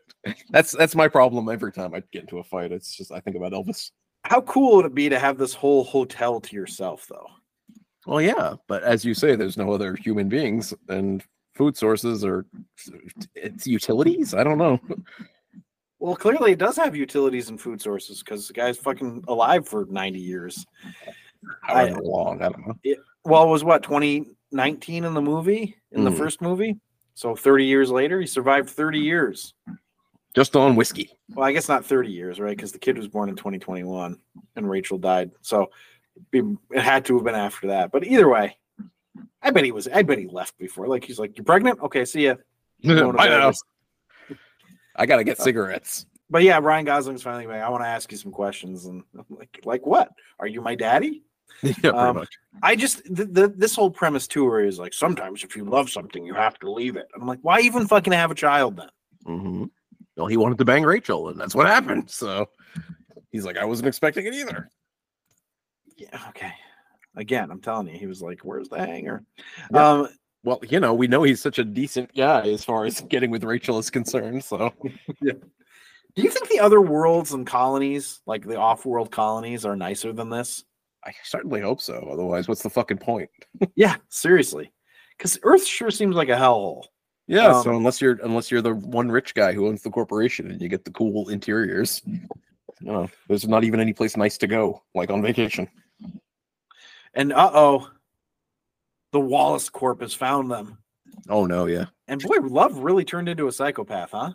I know, she goes bonkers. I kind of liked it though. I was like, well, she's going all in. She's just much better than everyone else, and she even says later, "I'm the best." So I know that was actually I liked that. But what a bitch! Like what she does to Kay at the end here. She kills Joy. That was like I know, but I did actually feel sad at that point because anything irrevocable makes me sad. So yeah.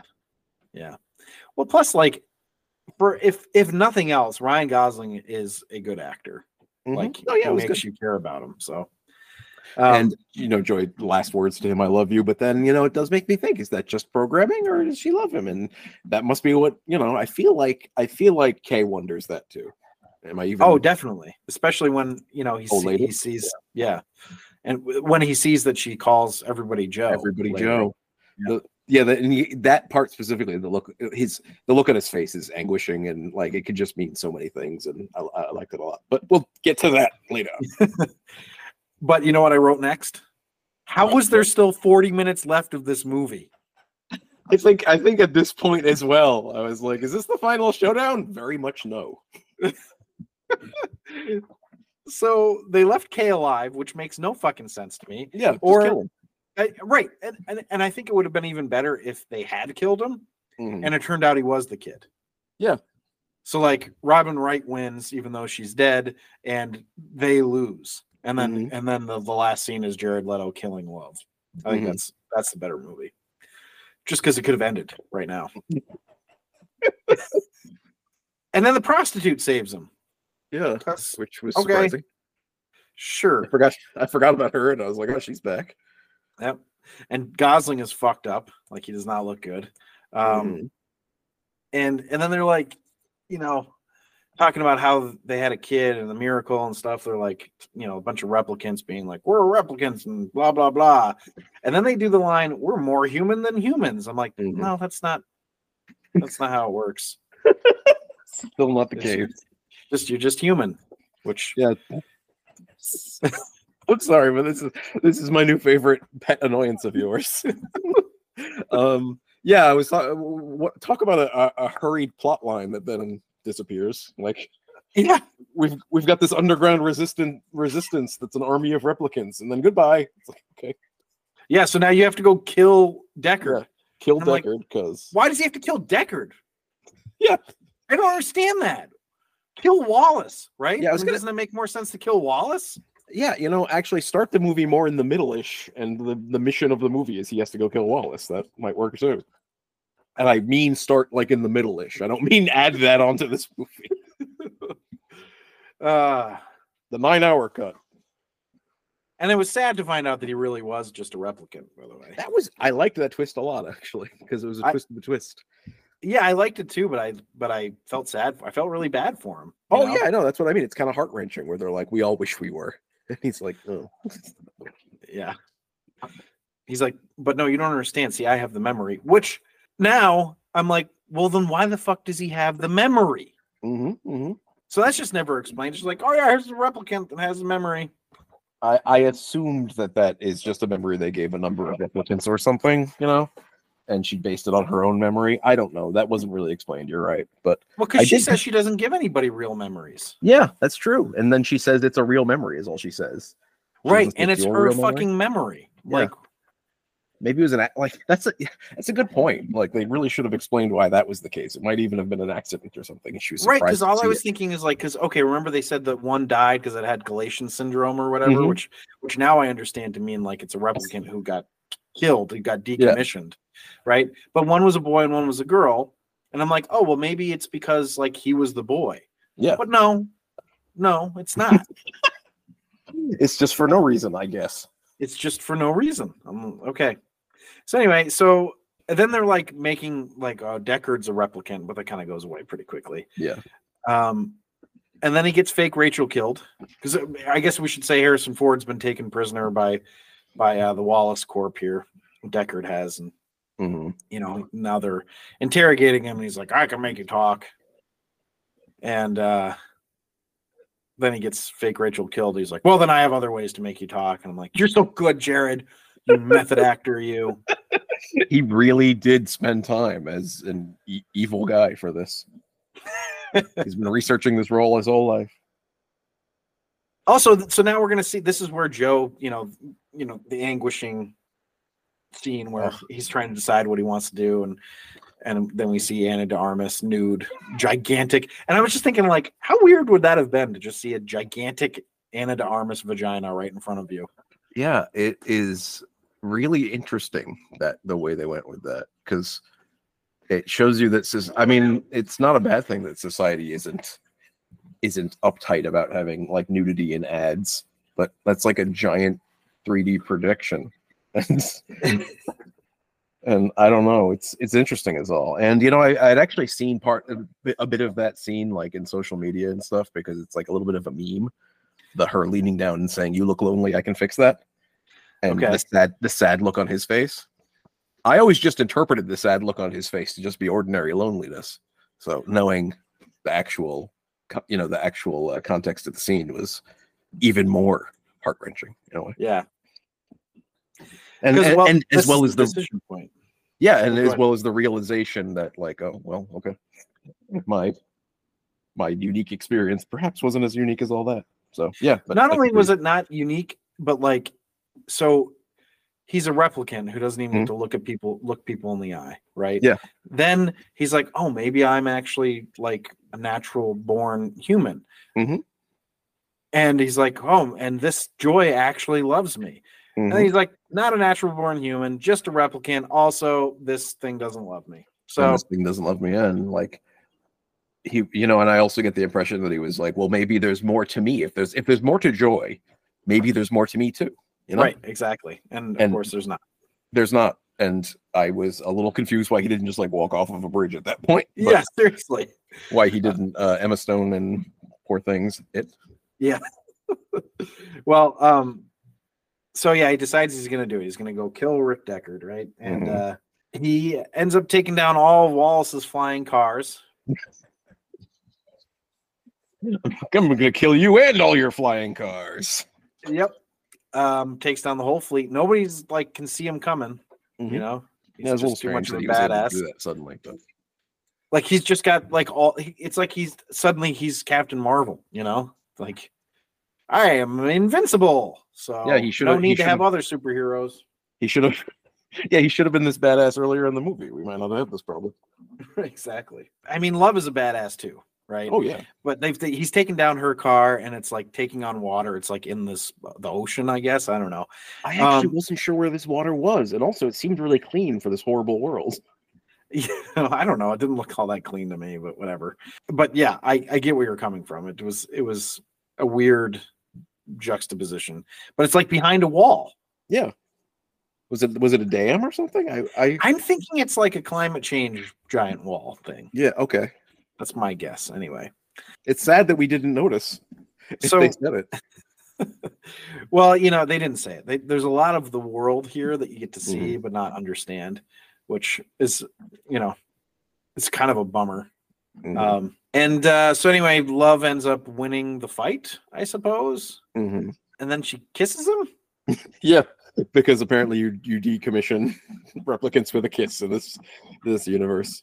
Yeah, or you decommission humans with a kisses. I'm also just like, Love, you're basically a Bond villain. You've had 2 opportunities to kill him, and both times you didn't. Yeah, it's really stupid. And then she turns around and says, "I'm the best one," which is just a funny thing to say. It was pretty funny. I'm the best replicant. I win. Yeah, but he comes back. He comes back. He's invincible. And then he really gruesomely kills Love. Oh, I know. That was a really intense scene. Yeah, part of me was thinking, like, why is he so good suddenly? But also part of me was thinking, this is way badass, so I kind of like it. Well, he was really badass with Batista. Yeah. Oh, that's true. You're right. So, yeah, but lifting her up by her throat, strangling her, and then I was like, he should actually just bring her underwater and kill her there, because it'll be And then he's like, oh yeah, I should do that. So, and actually, I was convinced he was letting Deckard die as well. I wasn't sure what he was. Well, no, I thought he was going to save him. So yeah, he saves Deckard, and he's like, you need to kill me, and then he's like, I just did. I'm like, no, he's alive. I get it. Right? Metaphorically, he killed him because the transport died, but we've already established that they can just like exhume anything, right? Yeah. So they're going to be like, there's no Deckard body in here. Yeah. So we're not convinced Deckard is dead, so we're going to go look. But where should we look? Oh, the place that he goes to. Like, yeah. He's on the lam anymore. He's just floating around, going to see what's her face. Who's no idea what it is. I can't remember either. So Kay brings him to his daughter, and he's just going to die out here in the snow. And where is this place that's just snowing all the time? I don't know. This is very confusing. Lovely scene, but I'm not sure what was going on. Yep. But yeah, he just dies out here in the snow on the steps, and I'm like, seems like he deserved better than that, And Rick meets his daughter, but does she know who he is? Does she know that she's like the daughter of a replicant? I wish you could have just had a little bit more in this. Like, it's hard. It's crazy that I feel like I wanted just a tiny bit more to answer some of these questions, because I definitely did not want more, but I did. No, I'm with you. And speaking of which, Like the war that's supposedly coming? Did it come? Yeah. You have to stay tuned for Blade Runner 2049 too. I mean, 2050, 20. I don't know. Yeah, I think it's I think the franchise has been effectively killed off at this point. Shucks. All right, well, that's the whole movie overview. Let's go to the rank. I think if there's a rank category for length, then let's get a 1. Or it gets a 5 because it's ultimate length. Ultimate length. You are the longest. Yeah. I'm the longest movie. Oh, wait. All right, well, the rank is where we rank the movie on 10 categories: story, acting, originality, action sequences, chase/fight scenes, film coherence, hero appeal, villain appeal/hatred, supporting characters appeal, and the final showdown. We're ranking on a scale of 1 to 5, 1 being the worst, 5 being the best. The first category is story, and Zach, you get to start. What do you got? I don't know. I gave it a 3. I might change it depending on what you say, because I don't know. I liked a lot of the story, but also it was so meandering and didn't go anywhere. And how many unresolved plot threads that come around and then disappear. And like you said, somehow there's way too much, but also not enough because nothing's. I don't want everything explained. I understand leaving a lot of the world open and everything like that, but important stuff wasn't explained, and yet you wasted all my time on musing he's walking a lot. How much slow walking through landscapes was in this movie, which I liked, but too much. Yeah. So anyway, I'm right there with you. I had a really hard time deciding about the story. I gave it a 3.75. It's kind of Star Wars-esque, isn't it? Yeah. We must locate the prodigal child. I really wonder what it would have looked like as 2 distinct movies. Yeah. As was described in the Pope Notables, Mm-hmm. I almost think it might have been, I really do think it would have been better. Oh, yeah. Either way, the story was really engaging, Mm-hmm. and I wanted to see how it was going to turn out. I like the way they built it as a mystery that's unfolding before your eyes, but I had trouble with it too. It just feels like the movie is too epic for its story. Mm-hmm. Anyway, I might go down. I'm going to think about it. Let's go to the next category, which is acting. I gave acting a 4. Mm-hmm. I think the acting is really good in this. I didn't like Jared Leto. Mm-hmm. I find that I often don't really like him in roles. Typically, I don't really like him in general. He just feels so inauthentic. And every time he was on screen, it felt like it was, ooh, it's Jared Leto trying something daring. Mm-hmm. But really, it was as if he was a robot. Mm-hmm. Anyway, the actress that played Love was a little uneven as well. So yeah. I thought everyone else was pretty good. What do you got? Well, 3.95. So I just wanted to go just below a 4 because of Jared Leto. A little bit, and actually the actress who played Love, I actually agree that she was not quite. She was fine. I don't think anybody was really bad, and that includes Jared Leto. He was kind of basically fine. Just a lot of people could have done roughly that good. So yeah, but Ryan Gosling was very good. Ana de Armas was good, and Harrison Ford was good. Yeah, the older people were also fine. So Robin Wright, I thought, was excellent.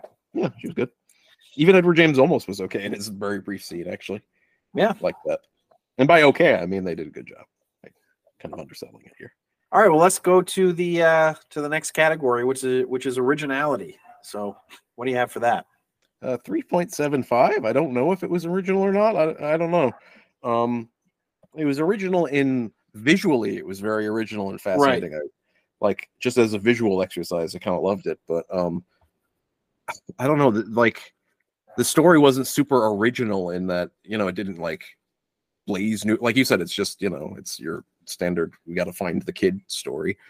And they didn't even fully commit to it. So I don't know. I guess that's it. That's all I have to say is there were definitely interesting parts that were original, but overall it was actually kind of mundane. So I'm going to move my story down to a 3. Mm-hmm. Because I've been thinking about it more and more, and actually doing the movie overview with you, I was like, yeah, this really was very disjointed. But anyway, so for originality, I gave it a 3.35. I thought the originality was okay. Mm-hmm. However, they definitely relied on people knowing the first movie for a lot of scenes, which I don't like. I would give it high scores for the world building, but was this world already built? Yeah. Yeah, that's a good point. I just think it deserves credit for what what it was able to achieve visually, but it's not really overwhelmingly original in my opinion. So, well, a critic is some years ago, within the last 10 years or so, coined the phrase "legacy sequel," meaning it's a legacy sequel, because we're getting tons of them. Because every other thing has to be the continuation of some 30-year-old property, which I guess is fine, but what?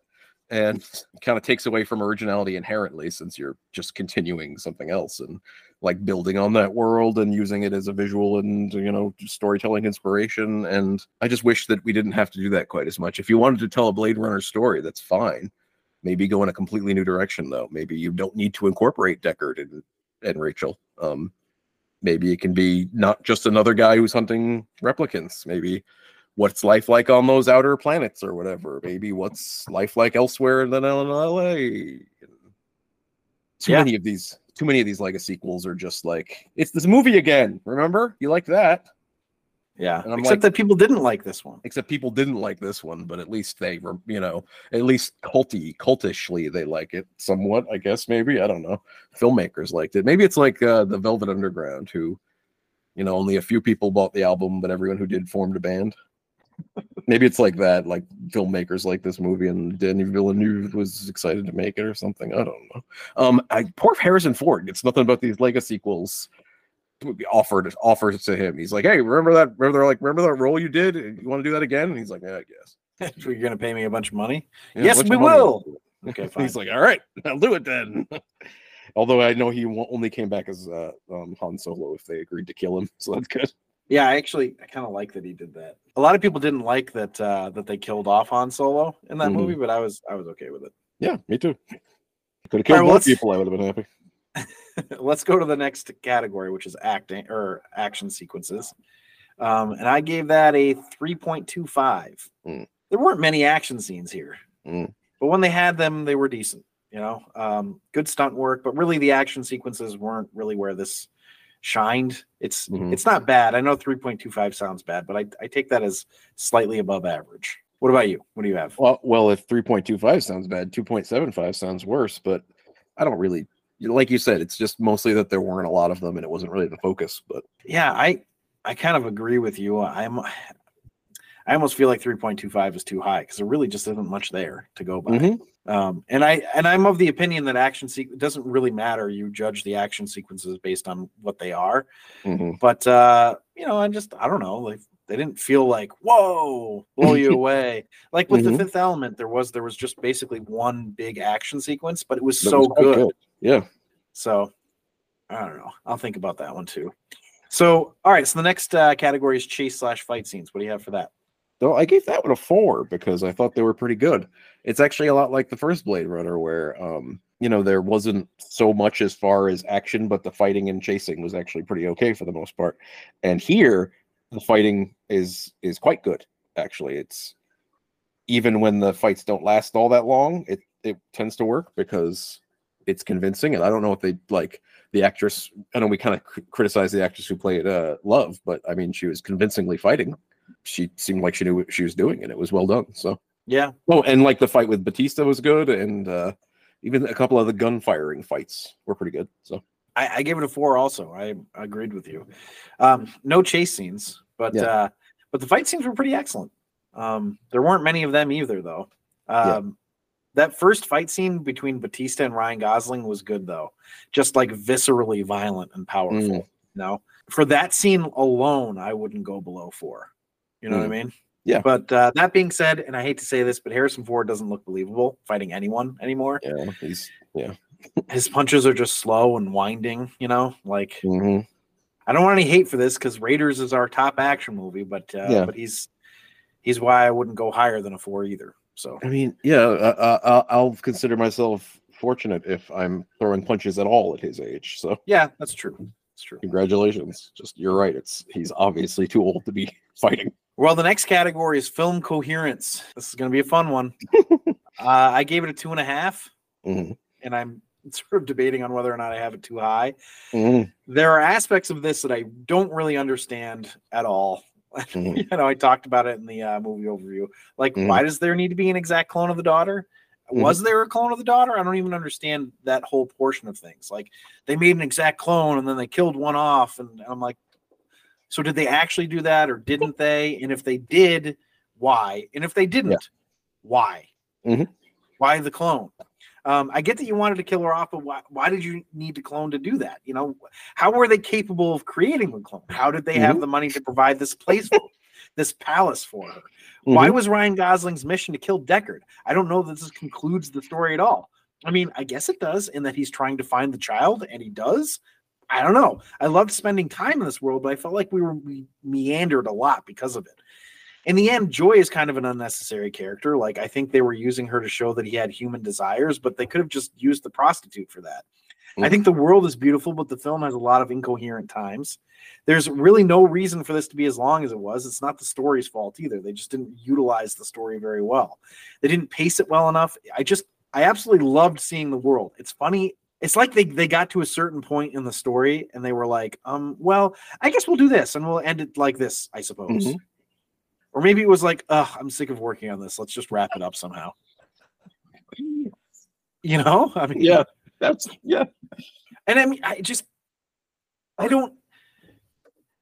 the whole premise of them, like, we need to find this child that the Wallace Foundation needs to find, corporation needs to find it, because, like, we need to find this because, like, we need to figure out how to make babies. And it's like, but if you're making humans, it seems inherent, you know? And like, we can't produce enough humans. Like, okay, so I guess they don't explain how long a replicant takes to produce, you know? Maybe it takes years, you know, but like, do you understand that by making humans the organic way, it takes 9 months and then they're babies. So it takes a long time for them to be of any fucking value or use to you. So I don't really understand how that would be an appealing thing. We need to like grow the population of replicants by making them have babies. But then they're just fucking humans. Which they already are. Anyway. Yeah. What do you have? I gave it a 5. I gave it a 2. Because I mean, you absolutely nailed every single point. I couldn't agree more with everything.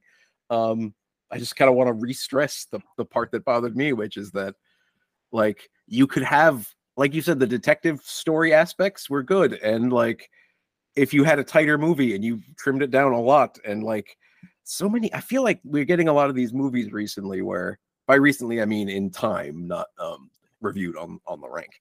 Right. Like, they used to make movies where scenes propelled themselves forward and like moved to the next scene, and there was like an internal momentum to the movie. And now it seems like we're getting a lot of stuff, but not a lot of actual coherent progression of plot. Like, I was thinking about, like, remember our very first movie, which was a sci-fi movie, Aliens. It's a bit, you might consider a bit slow to start because like very little action happens, but the plot really moves ahead. Like, it really propels itself and makes internal sense. And once the action starts, you get a lot of it. And just like, you could have made a good detective procedural kind of movie where it's like him trying to crack the case. It probably would have been much shorter because you don't want as much weird meditative landscape appreciation, which is good in and of itself, but like, make a movie that flows a lot better, or make this like not really too much plot, a lot of visual, a lot of like feeling about emotions, and a lot of like, you know, it could be much more like art housey, like he said. But like this blending of the two, and neither work. Or I shouldn't say neither work. They work somewhat, but they kind of mess each other up. Yeah, I feel exactly the same way. I actually lowered mine to a 2 to match yours because, the film coherence on here is just crazy. Like, what were they thinking here? Yeah, I don't know. Like, I almost feel like it's like you said, like, where, you know, they had a movie and they were like, well, this didn't work, but we got to wrap it up somehow. So, yeah, exactly. I feel like I mean, I don't know about you, but I know when I've written short stories and stuff, I'll often like, I'll know how I want to end it, you know, and then I'll just like like, okay, it's taking too long to get there, and then I'll just kind of quickly get to it. And I'm like, oh, that wasn't very good. Yeah, it was good, and then it tailed off a bit. Yeah. That's what George R. R. Martin says he did to himself, and that's why he's having trouble finishing the series. Is because he wrote himself into a corner and has no idea how to get out. And he's like, I don't know how to end this. Like, I know where I want to get to, but I can't get there. So yeah, exactly. And if anything, I am just like George R. R. Martin in that. Well, and how many books you come out with recently? Yeah, right, exactly. In that I've written 0 books in the last 10 years. Yeah, exactly. we're all George R. R. Martin when it comes to that. Yeah. I'm sorry, George, if you listen. I love George, and I'm actually fine if he never comes out with them. I want him to be happy. He's a human being, not a book machine. A book machine. All right, well, let's go on to the next category, which is hero appeal. So that's yours. Go ahead. I mean, 4.25. I mean, it's funny you called this movie all over the place, and these rankings are kind of all over the place because it really is rough. And Ryan Gosling was great, and maybe he was a little too mopey. I could see that. If you think he was like way too like, oh, everything sucks, like ennui personified.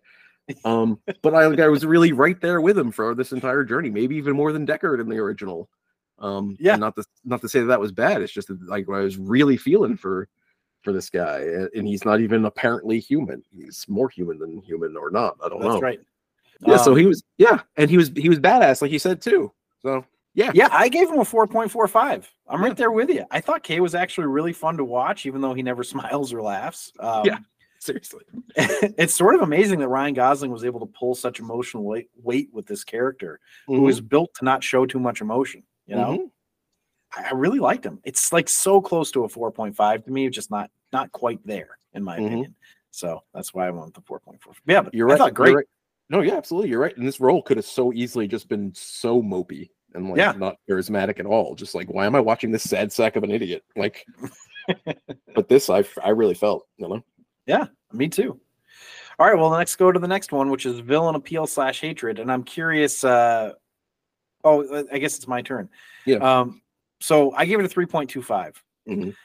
I feel like the movie can't decide on who they want us to direct our anger at. Like, I think Wallace is the ultimate bad guy here, but he's kind of bland. Yeah. However, Love is a really good villain. So I'm doing both of them, and I'm balancing that. So 3.25. Okay. Yeah. 3.5 for me. Kind of the same. I actually felt like Wallace was a pretty okay villain, but we kind of like either give us more of him or less of him. Right. I agree.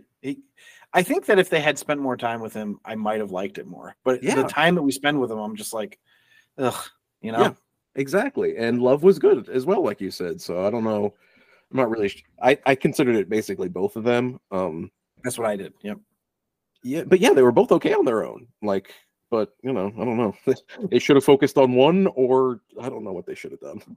I'm done speculating as to what would have made this movie better. I think that like if they had just taken Wallace out of the interrogation with Harrison Ford. Oh yeah. I think then we would have been like, okay, so the villain is Love. You know what I mean? And then I think we could have put more of that focus onto Love, but instead we had him, and it's like, I don't get his motivation at all. Yeah, because we don't we see that he's creepy and weird and possibly evil, but I don't know. All he wants is more replicants, I guess. I don't know. Yeah, he's like wants to make the world a better place by doing babies. I don't know. Anyway, so the next category is supporting characters appeal. So what do you have for that? So I gave that a 2.75, but I might go higher. Because they were all pretty good. I mean, just Joy was actually pretty good, and then the Chief was pretty good. The Madam, I don't know what they called her, why they called her Madam, but everyone else was very bland for me. It was basically those two and maybe a couple other people that were okay. Everyone else, I was like, I'm kind of done with you. I actually gave it a 4.25. Even though I do think that Joy is kind of superfluous, I really enjoyed her, Of course, Ana de Armas has a magnetism to her that makes her characters hard to fail, right? But what's that magnetism called? Boobies? Or booty. Booty, Rick Deckard is a supporting character in this, which feels weird to say, but he is, and I found him to be more enjoyable in this than in the first movie, actually. But he felt sort of incomplete in the movie too. I thought Robin Wright was excellent in it. Mm-hmm. And I really enjoyed Sapper Morton for the brief time that he was in it. I forgot about him entirely. Even Mackenzie Davis's prostitute was enjoyable. I thought she was good in it. Like there was an appeal there. The orphanage merchant, played by Lenny James, was villainous and cowardly in a way that appealed negatively the way it was supposed to. Mm-hmm. I liked the dream lady who ended up being the daughter. Okay. Mm-hmm. So, I thought it was pretty good. No, you're absolutely right. I'm going to up mine a lot. I think, considering all of everything you said, 3.75 actually is pretty fair, because I said it, and then I was like, but I did like Joy, and I did like the Robin Wright character, and I did like Batista, and it's all, so yeah, let's up that a lot. All right. It just gets lost in the fact that this was such a long, meandering movie. Yeah, I think that was it. I kind of forgot about them because I was thinking about the fucking movie like being too long. All right. Well, the last category is Final Showdown, and I gave that a 3.65. Mm-hmm. I thought it was pretty good. I really liked the fight scene between Love and Kay. I thought that was really enjoyable. I enjoyed that there was an extra element of peril with the water and Deckard being cuffed. Mm-hmm. I don't really know what else to say about it. It was better than average in my estimation, but not great. So what do you got? Went pretty similarly, 3.45, because like you said, it was actually good. Maybe, I mean, I liked the water aspect of it, and I liked the fact that Deckard was like helpless and drowning. That was fun. There wasn't so much to it, so it wasn't like a super epic final showdown. But I did, the fight between them was good, and I liked the brutality with which he killed her. Like, it wasn't like some, big, like, she didn't get a speech or anything. He's just like, fuck you, you're dying. And right. It actually did remind me of Roy Batty, because I was like, water and tears in the water is even more than the rain. So I don't know. Okay, so it's really fascinating because I think both movies, Blade Runner and Blade Runner 2049, had really cool concepts and just poor execution. They just tried to put too much into it. Yeah. And somehow not enough. Both of them, they both had the same problem. But anyway, it did do better than the first one. Oh, did it? Yeah. Congratulations. Well, visually alone, like. Right, exactly. I mean, it was 4.65 points higher. Mm-hmm. So Blade Runner was a 64.95 and Blade Runner 2049 is a 69.6. Okay. I mean, I'm okay with that. Yep. It beat Fire Down Below, but did not beat Jason and the Argonauts. Oh, wow. That's interesting. That's the one it's between those two, Fire Down Below and Jason and the Argonauts. I love that those three movies having something in common at all. And that all of them are pretty decent in a way. Yeah. Well, Fire Down Below is way more decent than it should be, and Blade Runner 2049 is way less decent than it should be. That's exactly how it goes. You're 100% right. If anybody needs to know about either of those two movies, that's what you need to know.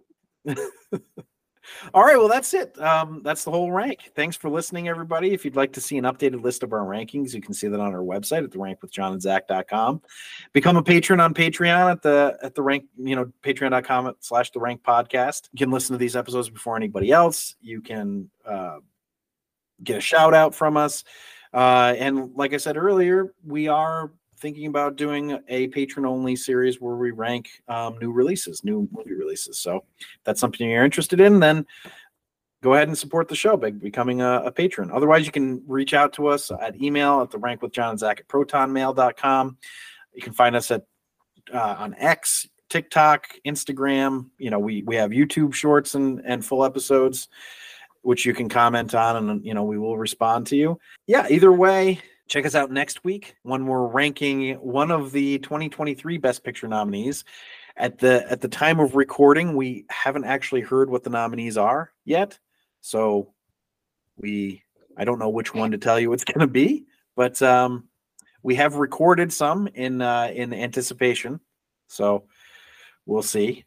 But if you're not into the Best Picture series, then join us in 2 weeks where we're going to be ranking Payback, the 1999 film starring Mel Gibson and directed by Brian Helgeland. Yeah, I'm excited to do that one. Okay, goodbye. And do widzenia.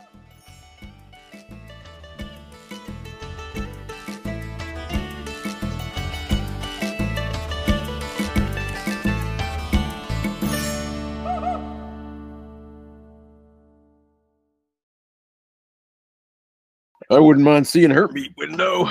Hey-o.